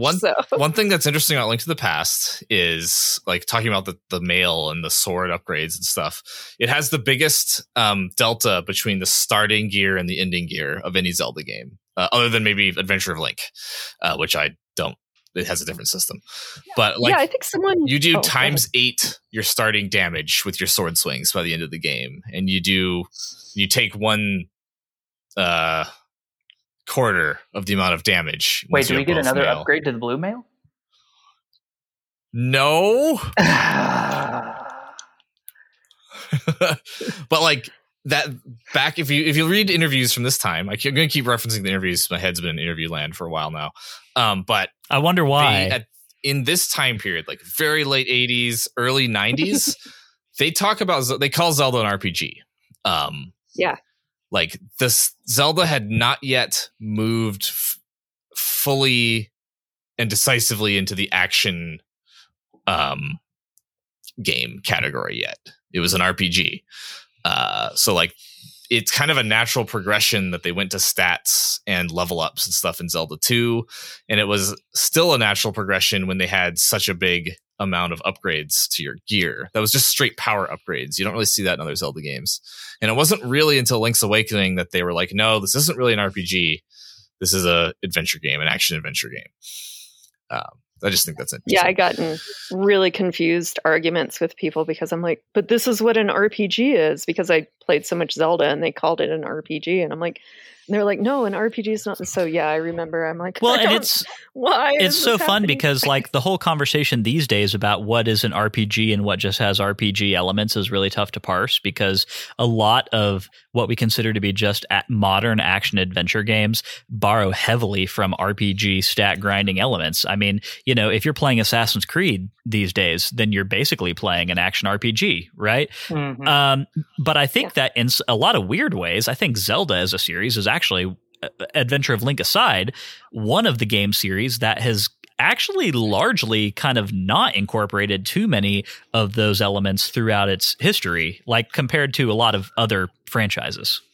Yeah, I mean, the sole exception there being, gear upgrade systems are kind of RPG-ish, but like it's hard for me to, hear anyone say that Zelda is an RPG, even though that may have been the original intent, just because I think about RPGs as like dialogue trees, and you get to make your character whatever you want it to be, and not whatever you want it to be, right? But like you have a certain amount of power over what your character does, the choices they make. Like, I think Dragon Age, Mass Effect, Witcher, things like that. Like that's role-playing game, right, is where I go with that. And I don't associate Zelda with that very much, if at all, personally.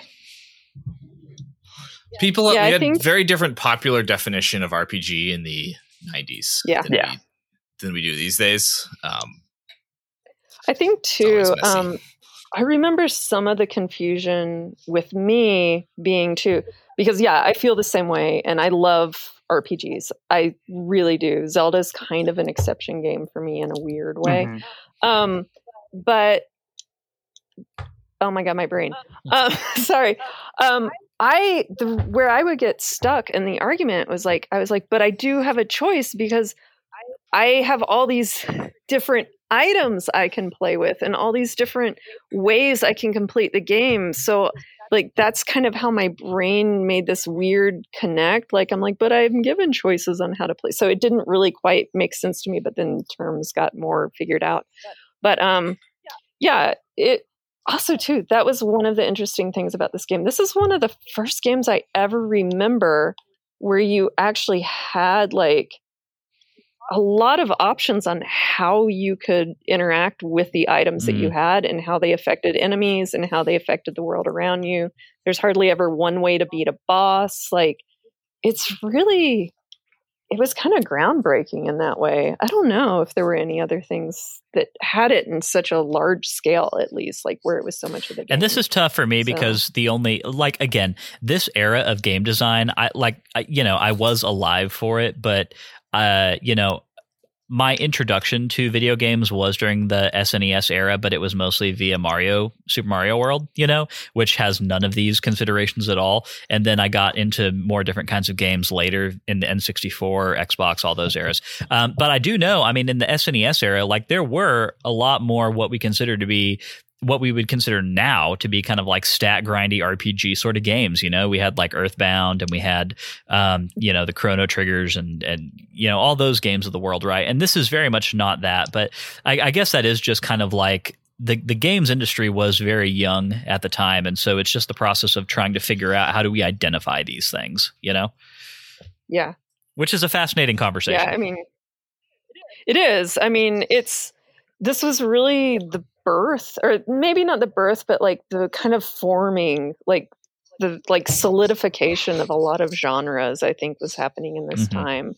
Because like the NES was like, and Atari and Sega and all that was kind of like, well, okay, here's some really funky ideas. Let's see what works. And then this was kind of like, it was really when they were really given enough freedom to maybe play more with ideas than just have something very straightforward.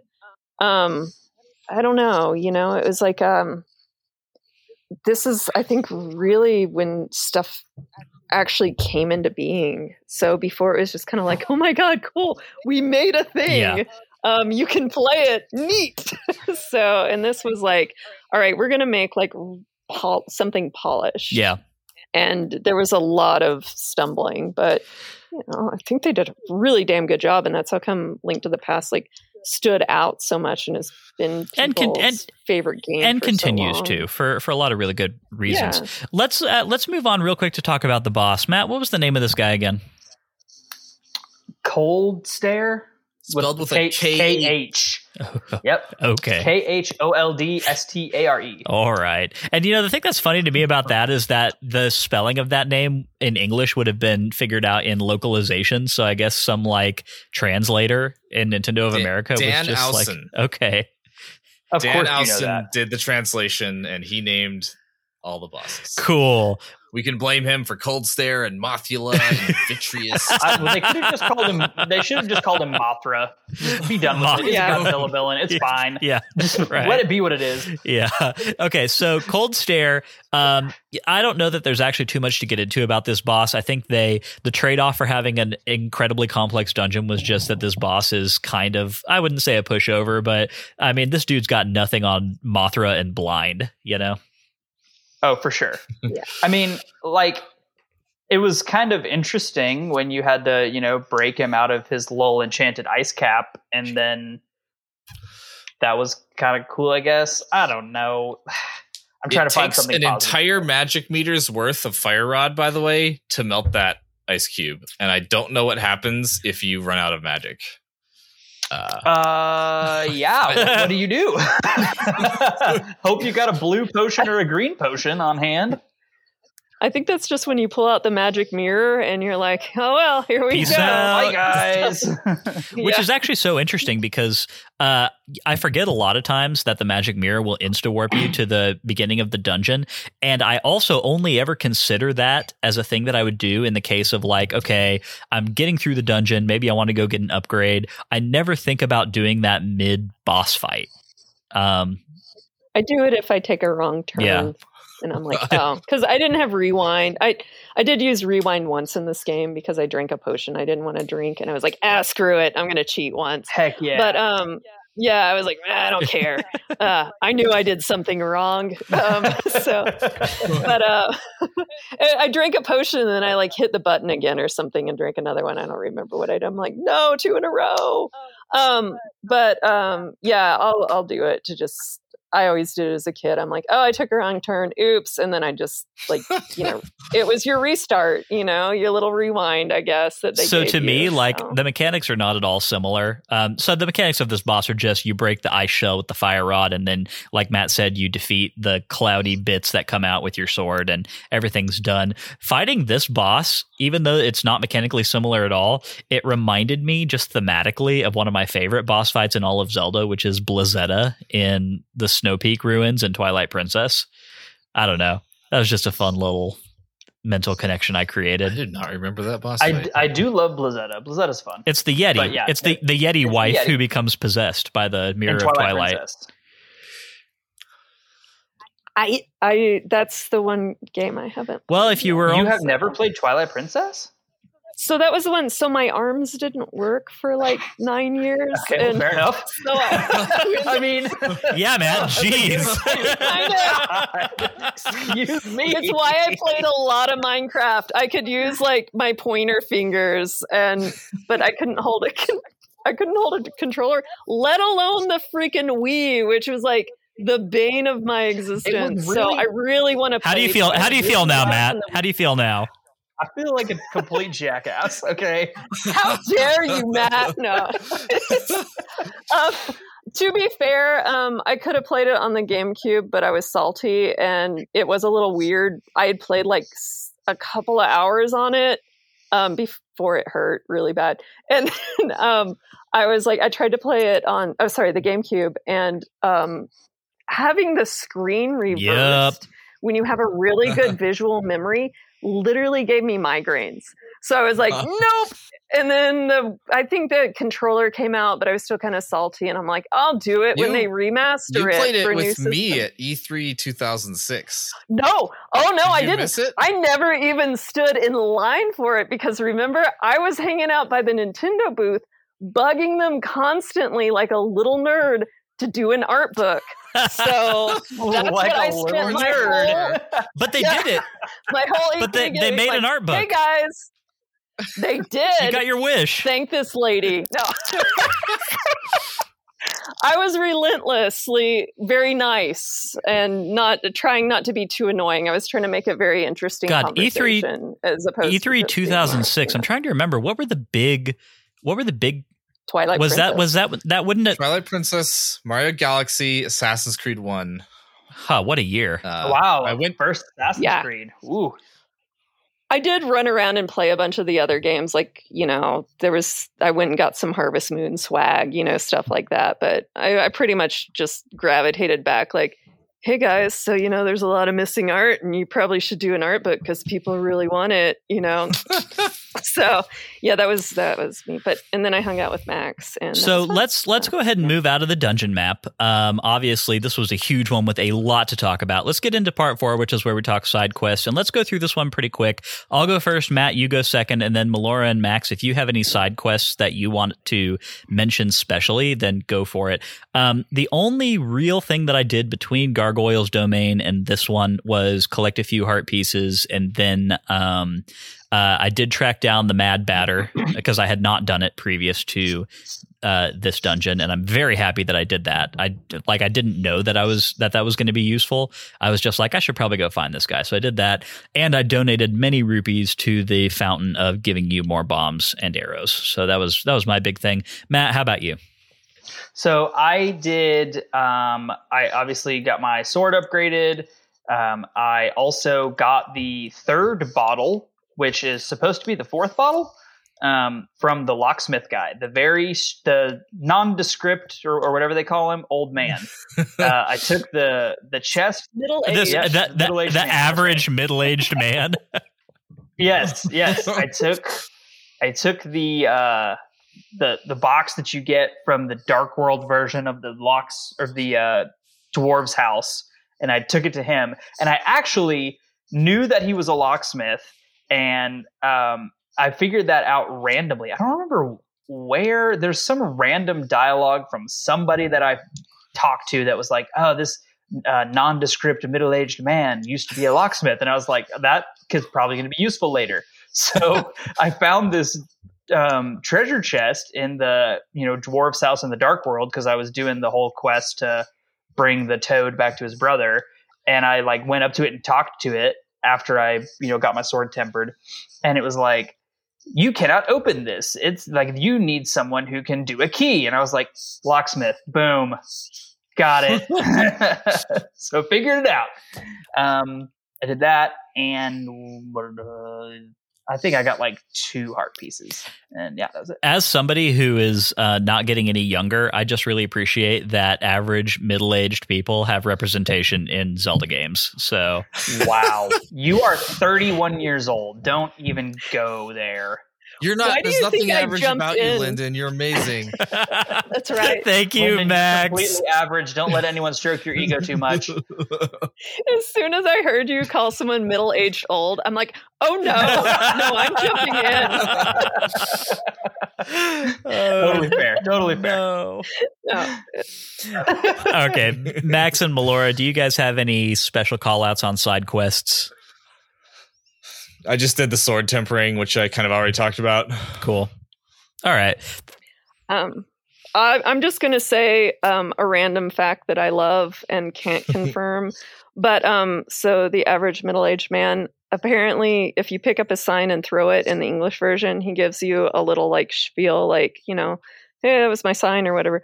But in the Japanese version, if you pick it up and throw it, he just goes, why? And I kind of just love his like, Why? And why do more people not ask Link that question? I feel like everybody that Link has ever interacted with should just look at him sometimes and go, but why? it's so perfect. Oh, man. So I kind of love him all the more for that. Link, the most So it has the to most be him. heroic vandal of all time. All right, let's get into let's get gremlin. right. Let's get into part 5, which is Z targeting, where we lock on to fascinating characters or enemies that we happen to cross. I'm going to go first. I'm actually going to focus on an enemy this time around, and that's going to be the bombable Stalfos in the Ice Cavern as enemies. These guys, I enjoy them purely because they come back in Link's Awakening as a mini-boss in Catfish's Maw, and they're defeated exactly the same way, and I would not have known how to defeat them other than my experience with that game. I'm sure I would have figured it out, but I just think it's really fun that, like, I forgot that they were in this dungeon, and then they just popped up, and as soon as I hit him and he collapsed into a pile of bones but didn't die, I was like, oh, I know. I also knew how to do it for the same reason. Yeah. Yeah. Yep. Same. Yep. I was just like, okay, cool. Respect. I love seeing the lineage of ideas between Zelda games. And that's definitely one of them. Matt, Z targeting, go. So I'm going to go with the average middle-aged man because I interacted with him and he gave me a bottle and I like him. He's a good dude. But my backup option is the Pengators because they're giant green penguins with a really ridiculous name that I just think is so funny. Yeah, they sound like a Transformers villain, right? Like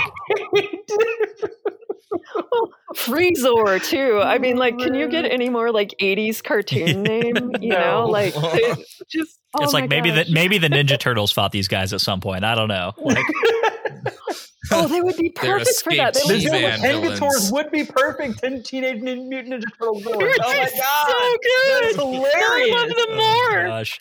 Okay, Max doesn't even necessarily need to be from right this section of the game, but Z targeting pick of any kind.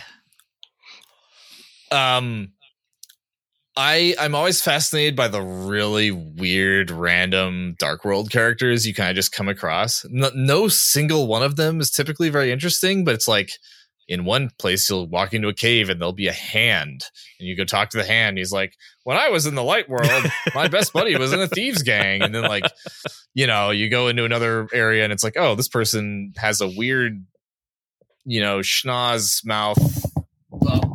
Drop my mic. And then they're like, pay me 80 rupees to dig holes for a mini game. And it's just like kind of cool to see these really bizarro designs just kind of living out their lives in the Dark World. Melora, do you have any particular awards for character excellence?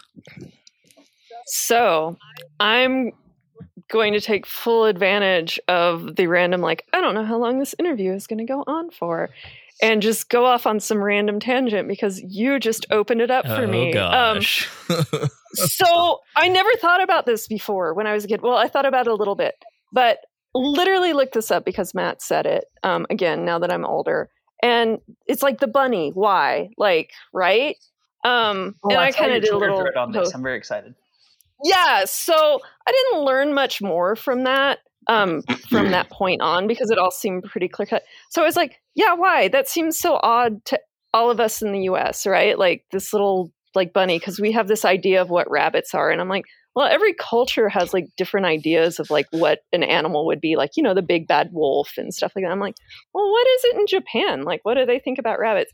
Dude, like all of their oldest literature and art has like just so much stories about like, you know, the first manga has rabbits in it, which is like hundreds of years old. It's like rabbits, frogs, and monkeys all hanging out doing things that are funky and fun. And I'm like, oh, there's rabbits, frogs, and monkeys in the dark world. Like, and then I was on a dog walk with my husband. I'm like, yeah, bunny is such a weird thing to have. And he's like, well, you know, the Japanese have the bunny and the moon. And I'm like, yeah, a lot of Native Americans do too. Like, it's a big theme. And I'm like, oh, it's called a moon pearl. I'm like, oh, I wonder if there's some relation there too. And I'm like, okay, well, why not just, you know, is this just kind of loosely based on like Link being a rabbit is some, you know, loosely based Shintoism, like early, you know, like lore that, you know, the rabbit is kind of the hero in a lot of stories. He's a mischievous character, a little bit like Bugs Bunny, maybe. That, yeah, I know. He's like, but he fools evil. You know, like he does his thing. He fights evil for like farmers which is weird because rabbits eat crops, and that was brought up like a little strange. He, you know, there's stories about like rabbit paths being used to like help princes and princesses to like safety from attacks from evil. Like rabbits are constantly fooling all these minions of evil to like, you know, help good triumph. Like it's just kind of like, okay, well, maybe a rabbit's just not odd in Japan. Like it's this character that's like kind of mischievous and kind of heroic, and they're actually, you know, not necessarily afraid of things. They're more like hares. Hares are actually the fool archetype. Yeah. So it's kind of like, yeah, I would really love to know someone, you know, growing up in Japan, you know, if it's just kind of like, oh yeah, like a hare, it just wasn't strange to us at all. You know, like it's just like, yeah. The moon pearl is supposed to, or the dark pearl is supposed to transform you into the shape of what's in your heart. And he would transform into a bunny, and we'd all be like, Link's heart is a bunny? Right. Yeah. So I originally thought that when I was a kid, I'm like, well, there's that old tale. I don't know if it's like Greek or something like that, about the guy who only has courage because he's actually afraid, and you can only have like it's not courage if you're not afraid. Because like you're not having to call upon your courage. So it's just like, yeah, I don't care, you know. So since Link has courage, I'm like, okay, well, maybe that's why he's a rabbit, because, you know, in his heart, he's really afraid, but he does it. But yeah, the other thing is too, is so the reason the rabbit is in the moon is because there's a fox, a frog, and a rabbit, and they find this, you know, old man that needs help, and he's hungry, and they offer him his food, but the rabbit only has grass, and the guy can't eat that. So he's like, I'll just sacrifice myself for you. I'm going to give you everything to save your life. And I'm like, well, that's kind of like Link. And you run into a lost old man, you know, on the mountain, and he tells you about the moon pearl. And so the lost old man in the lore is so touched by the rabbit's like sacrifice that he basically returns the favor, puts him on the moon, and, you know, lets him live forever. And he makes like mochi up there and, you know, elixirs and stuff. And so I'm kind of like, well, you help this lost old man. He gives you the mirror, which apparently in the Japanese version only, you know, Link can use. And then you go get the moon pearl. And it's kind of like a loose connection. But I'm like, you know, we already have this other stuff with 3 goddesses, which is very Japanese and all this kind of thing. So I'm like, yeah, why not? It is, you know, so it is very interesting because like a lot of, you know, I would say that a lot of these games that come out of Nintendo, you know, Mario, Zelda, Star Fox, Metroid, whatever, a lot of them are heavily westernized in a lot of ways. Like the Japanese cultural influence does not come through in very obvious ways at least the way that I perceive it, being a person who grew up in America. But every now and again, something kind of leaks through, that kind of thing, or then like, finding out that it's not a raccoon suit that Mario has, it's actually a tanuki, and then you're like, what's a tanuki, right?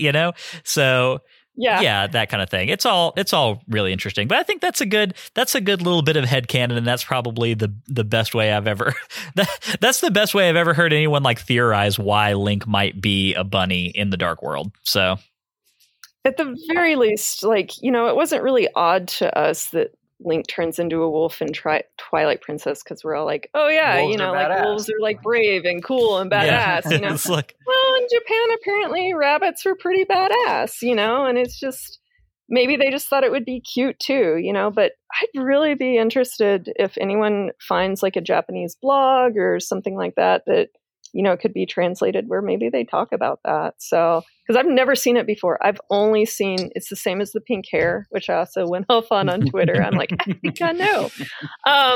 That, like, it's like, I've always seen those questions asked and no one's really answered them. And it's just such a big thing for it to be like, but why?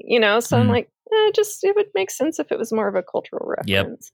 Yep. And there's Link to the Past is a huge mishmash of random religions. The sage in the sanctuary is actually the Holy Father in the Japanese version. He is a Catholic priest, essentially. Oh, wow. Yeah, I mean, Link does the sign of the cross when he goes into the desert palace. Like, it's really weird in today's context. But back then, they just added a bunch of stuff like that in the games. You have the Tower Final of Hera. Fantasy it. Yeah, exactly. You have Venus, Queen of the Fairies, these Greek and Roman references. They just kind of threw stuff in there together. They're like, cool, right? And then in later games, they were like, maybe we won't do that. So, except for the questionable iconography in some of the Ocarina of Time temples. Exactly, right. Chants Yeah. in the fire temple. yeah. Or the like, straight up Saudi Arabian flag on the mirror shield, like. Yeah, that's mostly what I was right. referencing. Yes. Yeah. So, and and then the Japanese. Speaking of that, in the Japanese version, they straight up say in the booklet text, which I see someone probably finally got to you, but the Japanese version is neat because they do speak specifically about there being there's supposed to be actual emblems on each piece of the Triforce, which is kind of neat. And so I'm like, oh, maybe like the desert temple and like you were mentioning with the medallions, maybe that was all kind of planned for this, but it's hard to get all that on the sprite. So yeah, I don't know. It's kind of interesting to think about. So anyways, that was my big long thing about Bunny. I loved it, and it was fascinating. fascinating. I was a big fan. Let's go ahead and move on to part 6, which is final thoughts. Matt, why don't you wrap this section of the game up for us as succinctly as you possibly can do? So another short-ish section of game this week as we continue our dungeon hopping through this middle, or I guess really technically end-ish portion of the game. By far the most challenging dungeon to date, both from an enemy standpoint and a mechanics and a navigation standpoint. The return of my nemesis, Greg the Block, was overshadowed by his older brother, Jackson, christened Igor the Block. We hate him. Is that our new name for that block? It's Igor. It is Igor. Yes. Okay. Thank you, Jackson Willoughby. Cool. Capped it all off with a fairly easy boss fight, but the highlight of this week's section is definitely the blue mail, which is going to be an amazingly useful item as we progress through the Dark World. Excellent. Guys, may the path of the hero lead to the Triforce. May the path of the hero lead to the Triforce. Guys, this has been the Sacred Realms Rundown. We will, of course, be back next week with another installment of the Sacred Realms Rundown. Link to the Past, Chapter 9, which I believe, what are we going to be on? Is it Misery Mire? Yeah? Yep. Cool. Aptly named. Good. Wow. Okay. Cool. Can't wait, I guess. Well, Yeah, don't love that. I love that Don't love dungeon. that. yeah, it's a good dungeon. Okay. Okay, Cool. No, I really love that dungeon. So All right. Can't wait to get into it. Uh, Guys, I just want to bring it up again. If you have a question or an observation, or you want to tell us just how wrong we actually are, you can head over to patreon.com/sacredrealmspod, where patrons can write in and give us some listener mail, which we will occasionally read on the show. We do have one of those this week, and this was sent to us by Jonathan Wright, who writes... Jonathan Wright, he wrote as... I'm sorry, it's terrible. he's never You are heard that such a before, I'm sure. dork. I'm sorry. I feel so bad. All right. Jonathan says, "Hey, Lyndon and Matt. Happy holidays and congrats on the big year with the newborn in the family and the new gig at Bungie. Thank you, Jonathan. I have a short story about A Link to the Past that I've been thinking about sharing, and now's the best time as you head into Blind's hideout. We're a week behind on this. In 1992 or 93, my grandfather, a career mason from Mississippi, was forced into early retirement due to a breathing issue that required him to carry oxygen. He always worked with his hands and was miserable at idly sitting at home, so he got into video games, especially The Legend of Zelda: A Link to the Past. My grandpa introduced me to the first sequence break I'd ever come across in video games, Blind's Hideout. I wanted to wait to send you the story until you were past the sequence break to not influence your run, especially if Matt reads these." Thank you, Jonathan, for your consideration. I appreciate you. In the Dark World, you can go from the Palace of Darkness all the way to Blind's hideout / Gargoyle's domain, as long as you have the hammer, that is. Once you do, you can come back to the Light World over the border of Kakariko and the Lost Woods, find the Dark World portal, switch back to the Dark World, then weasel your way into Thieves Town with the help of the hammer. If you do, then you can enter Blind's hideout, get the Titan's Mitt, defeat the dungeon, and exit. After that, you can kick off and complete the side quest for the Tempered Sword, 2 dungeons early. Ever since my grandpa showed me that, it's been my typical way to play A Link to the Past. TLDR, my retired grandfather showed me how to sequence break A Link to the Past and get the Titan's Mitt and Tempered Sword 2 dungeons early in the 90s. Weird. Happy holidays and Merry Christmas, and I'm still waiting for a which... Happy holidays and Merry Christmas. And I'm still waiting for a which Legend of Zelda character across all games matches up to the current grid of Formula One drivers. Oh my gosh, that sounds amazing. Jackson's over here laughing his ass off, and clearly we have something to talk about in the next episode he's on. So Jackson, catch up so we can talk about Formula One on this podcast. Anyway, really cool bit of listener mail. Sequence breaks definitely are a peculiarity of games made in a certain era. I know that they're big in the Metroid series, and that is actually something that is kind of carried through. There are sequence breaks that are possible in Metroid Dread as well. But a really cool one to point out in A Link to the Past. Yeah, just a really neat bit of knowledge, and we appreciate you sharing it with us. Max, I think you had... The train is happy too. The train is happy. Yeah, Thomas, the choo-choo back there. Max, I think you had something that you were going to pop in with. Yeah, there were 2 more things I want to talk about. I don't know if either of them is the one you are thinking of, but one of them is I'm going to plug the website I've been working on. Oh, yeah, okay. Well, if you want me to save that till the end. No, yeah. Well, I mean, we're pretty much at the end now, but I know you sounded like you were going to come in with something while I was reading that, and I talked over you. Oh, gotcha. No, I think I just laughed. Okay. Cool. All right. Yeah, anyway, Jonathan, we really appreciate that listener mail. We will get around to your Formula One conversation at a later date. But yes, please write in listener mail as often as it might occur to you, because we just really do love reading it on the show. Guys, it has been a really good one. This is an extra long episode of Sacred Realms, but I think that this time has been incredibly well spent. We've had some really good conversations. Melora, we've already talked kind of about where we can see all of the work that you do on History of Hyrule, and I would like to say again, go check that out if you haven't before. Max, I feel like you've told me that you were working on this before, but I only saw Twitter evidence of it for the first time this week. You have a new account that you've fired up, and I would love for you to talk to us about that briefly. Yeah. So for the last, 3 months or so, I've been working on a database of Zelda interviews, specifically interviews with anyone who has worked on a Zelda game. The lofty goal is to get every interview that there has ever been, which will definitely not achieve. But I've basically set up a database with these where they're all analyzed with all their metadata, like the date of it, who's interviewed, what games they're talked about, topic tags, and then a huge credit database I've built. And it's basically going to be a one-stop shop for like insight into who worked on what and what they said about it in relation to the Zelda series. It can be found at HyruleInterviews.com. And I haven't really done a grand opening yet, but hopefully by the time this episode airs, I will have. But grand opening or not, anyone can just go there right now, and it is working and functional. It's just got some rough edges at the moment. But I'm excited about that. And that's... I am so excited. Can't wait. Yeah, it's amazing. And that's why I mentioned interviews like 1,200 times in this podcast, because I've been reading all of them. Not like you were plugging anything. The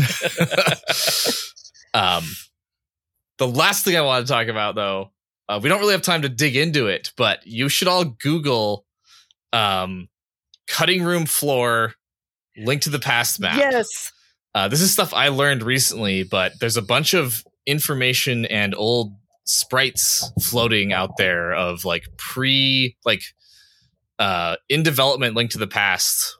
And there's information about how they were going to make 3 worlds instead of 2. And it was going to be a party-based RPG at one point. And like you can find sprites of what looks like it's going to be like an overworld, like Zelda 2 style. Like there's a bunch of crazy stuff out there that I would love to talk about more. There were Deku trees. Yeah. So you should talk about this in one of your remaining episodes after you Google it with whoever your lucky guests are. Okay, I'll do some research, but also, wait. So Jackson's listening. He just said so like in kind of a Four Swords sort of way when you're talking about party-based mechanics, or probably more like RPG, like it might have not been an action game sort of way. Oh, like gotcha. RuneScape, Like, or so not multiple real people, but just like having follower companions. yes. Okay. Oh, like KOTOR. Yeah. KOTOR, Dragon Age Origins, Mass Effect, etc. Yeah. I mean, you just named a bunch of Western RPGs, and it probably would have been a JRPG, but Yeah. Well, okay. back then the yeah. differences were smaller. Yeah. Cool. Well, we'll look into that a little bit. But if you have any relevant links, feel free to send over to us this week, and we'll definitely bring it up on the next episode. But that's really interesting. I mean, yeah, definitely. I mean, the history of these games and things that were planned to be included and were not is always a fascinating topic. So always down to hear more about that. Max and Melora, we appreciate you guys being on this episode so very much. Like, seriously, we've had a great time doing this. Yeah, it was great to be here. Yeah, it's a lot of fun. I would probably go on for another 2 hours and just pick Max's brain. So, just saying. What you're saying is that we need to do this again sometime. Yeah, I think so. I think we could make that happen. I mean, I'm kind of limited in my knowledge. I mean, I got like the first 4 games, and that's it. So, and I don't know. You may have to do like a bonus episode at the end. I think we can probably make that happen, but definitely hope to. I mean, obviously, we would love to have you guys back on at any point that you would like to be. Max, I mean, you're good for at least 2 appearances every season at this point, so that's great. But Melora, I mean, you're keeping up with the show at this point, and if a particular game interests you or anything, then we would love to have you back on as well. So you just let us know what you want to do, and we're game. So thank you so much, guys. This is so much fun. Oh man, Matt, you ready to get out of here? Lyndon, I am. It is 10:30 at night. Let's get on out and let the people get back to their days. If they're listening, not at 10:30 at night. If you are listening at 10:30 at night, then maybe you're a night owl. You do you. Go play some games. We support you. Yeah, we support. All right, guys. If you enjoyed today's show and you would like a little extra Sacred Realms in your life, you can head over to patreon.com/sacredrealmspod and you can become a patron. If you've got no rupees, it's not a problem. 5-star Apple Podcast reviews are a great free way to support us. More reviews means that more people see our show. That makes us very happy Hylians. Follow us on Twitter and Instagram at Sacred Realms Pod for updates on the podcast and for behind-the-scenes action. Sacred Realms will be back next Wednesday with our thoughts on A Link to the Past, Chapter 9. We would love for you to play along with us and to share your thoughts on our social channels. A Link to the Past can be played in lots and lots of places. On the eShops for the Nintendo 3DS, the Wii U. It can be played on the Game Boy Advance. It can be played on the Super Nintendo Classic. It can be played on an actual Super Nintendo. Or it can be played on the Nintendo Switch via the online subscription. In the meantime, may your hearts be full. May your arrows never miss. We will catch you guys next week. Sacred Realms is an independent podcast production which is produced, edited, and mixed by me, Lyndon Willoughby. Our music comes from Zelda and Chill by Mikkel and is graciously provided to us by Mikkel and Game Chops Records. Zelda and Chill is available to stream on Spotify or to purchase directly from GameChops.com. Finally, our thanks go to Nintendo for creating such exceptional and innovative experiences.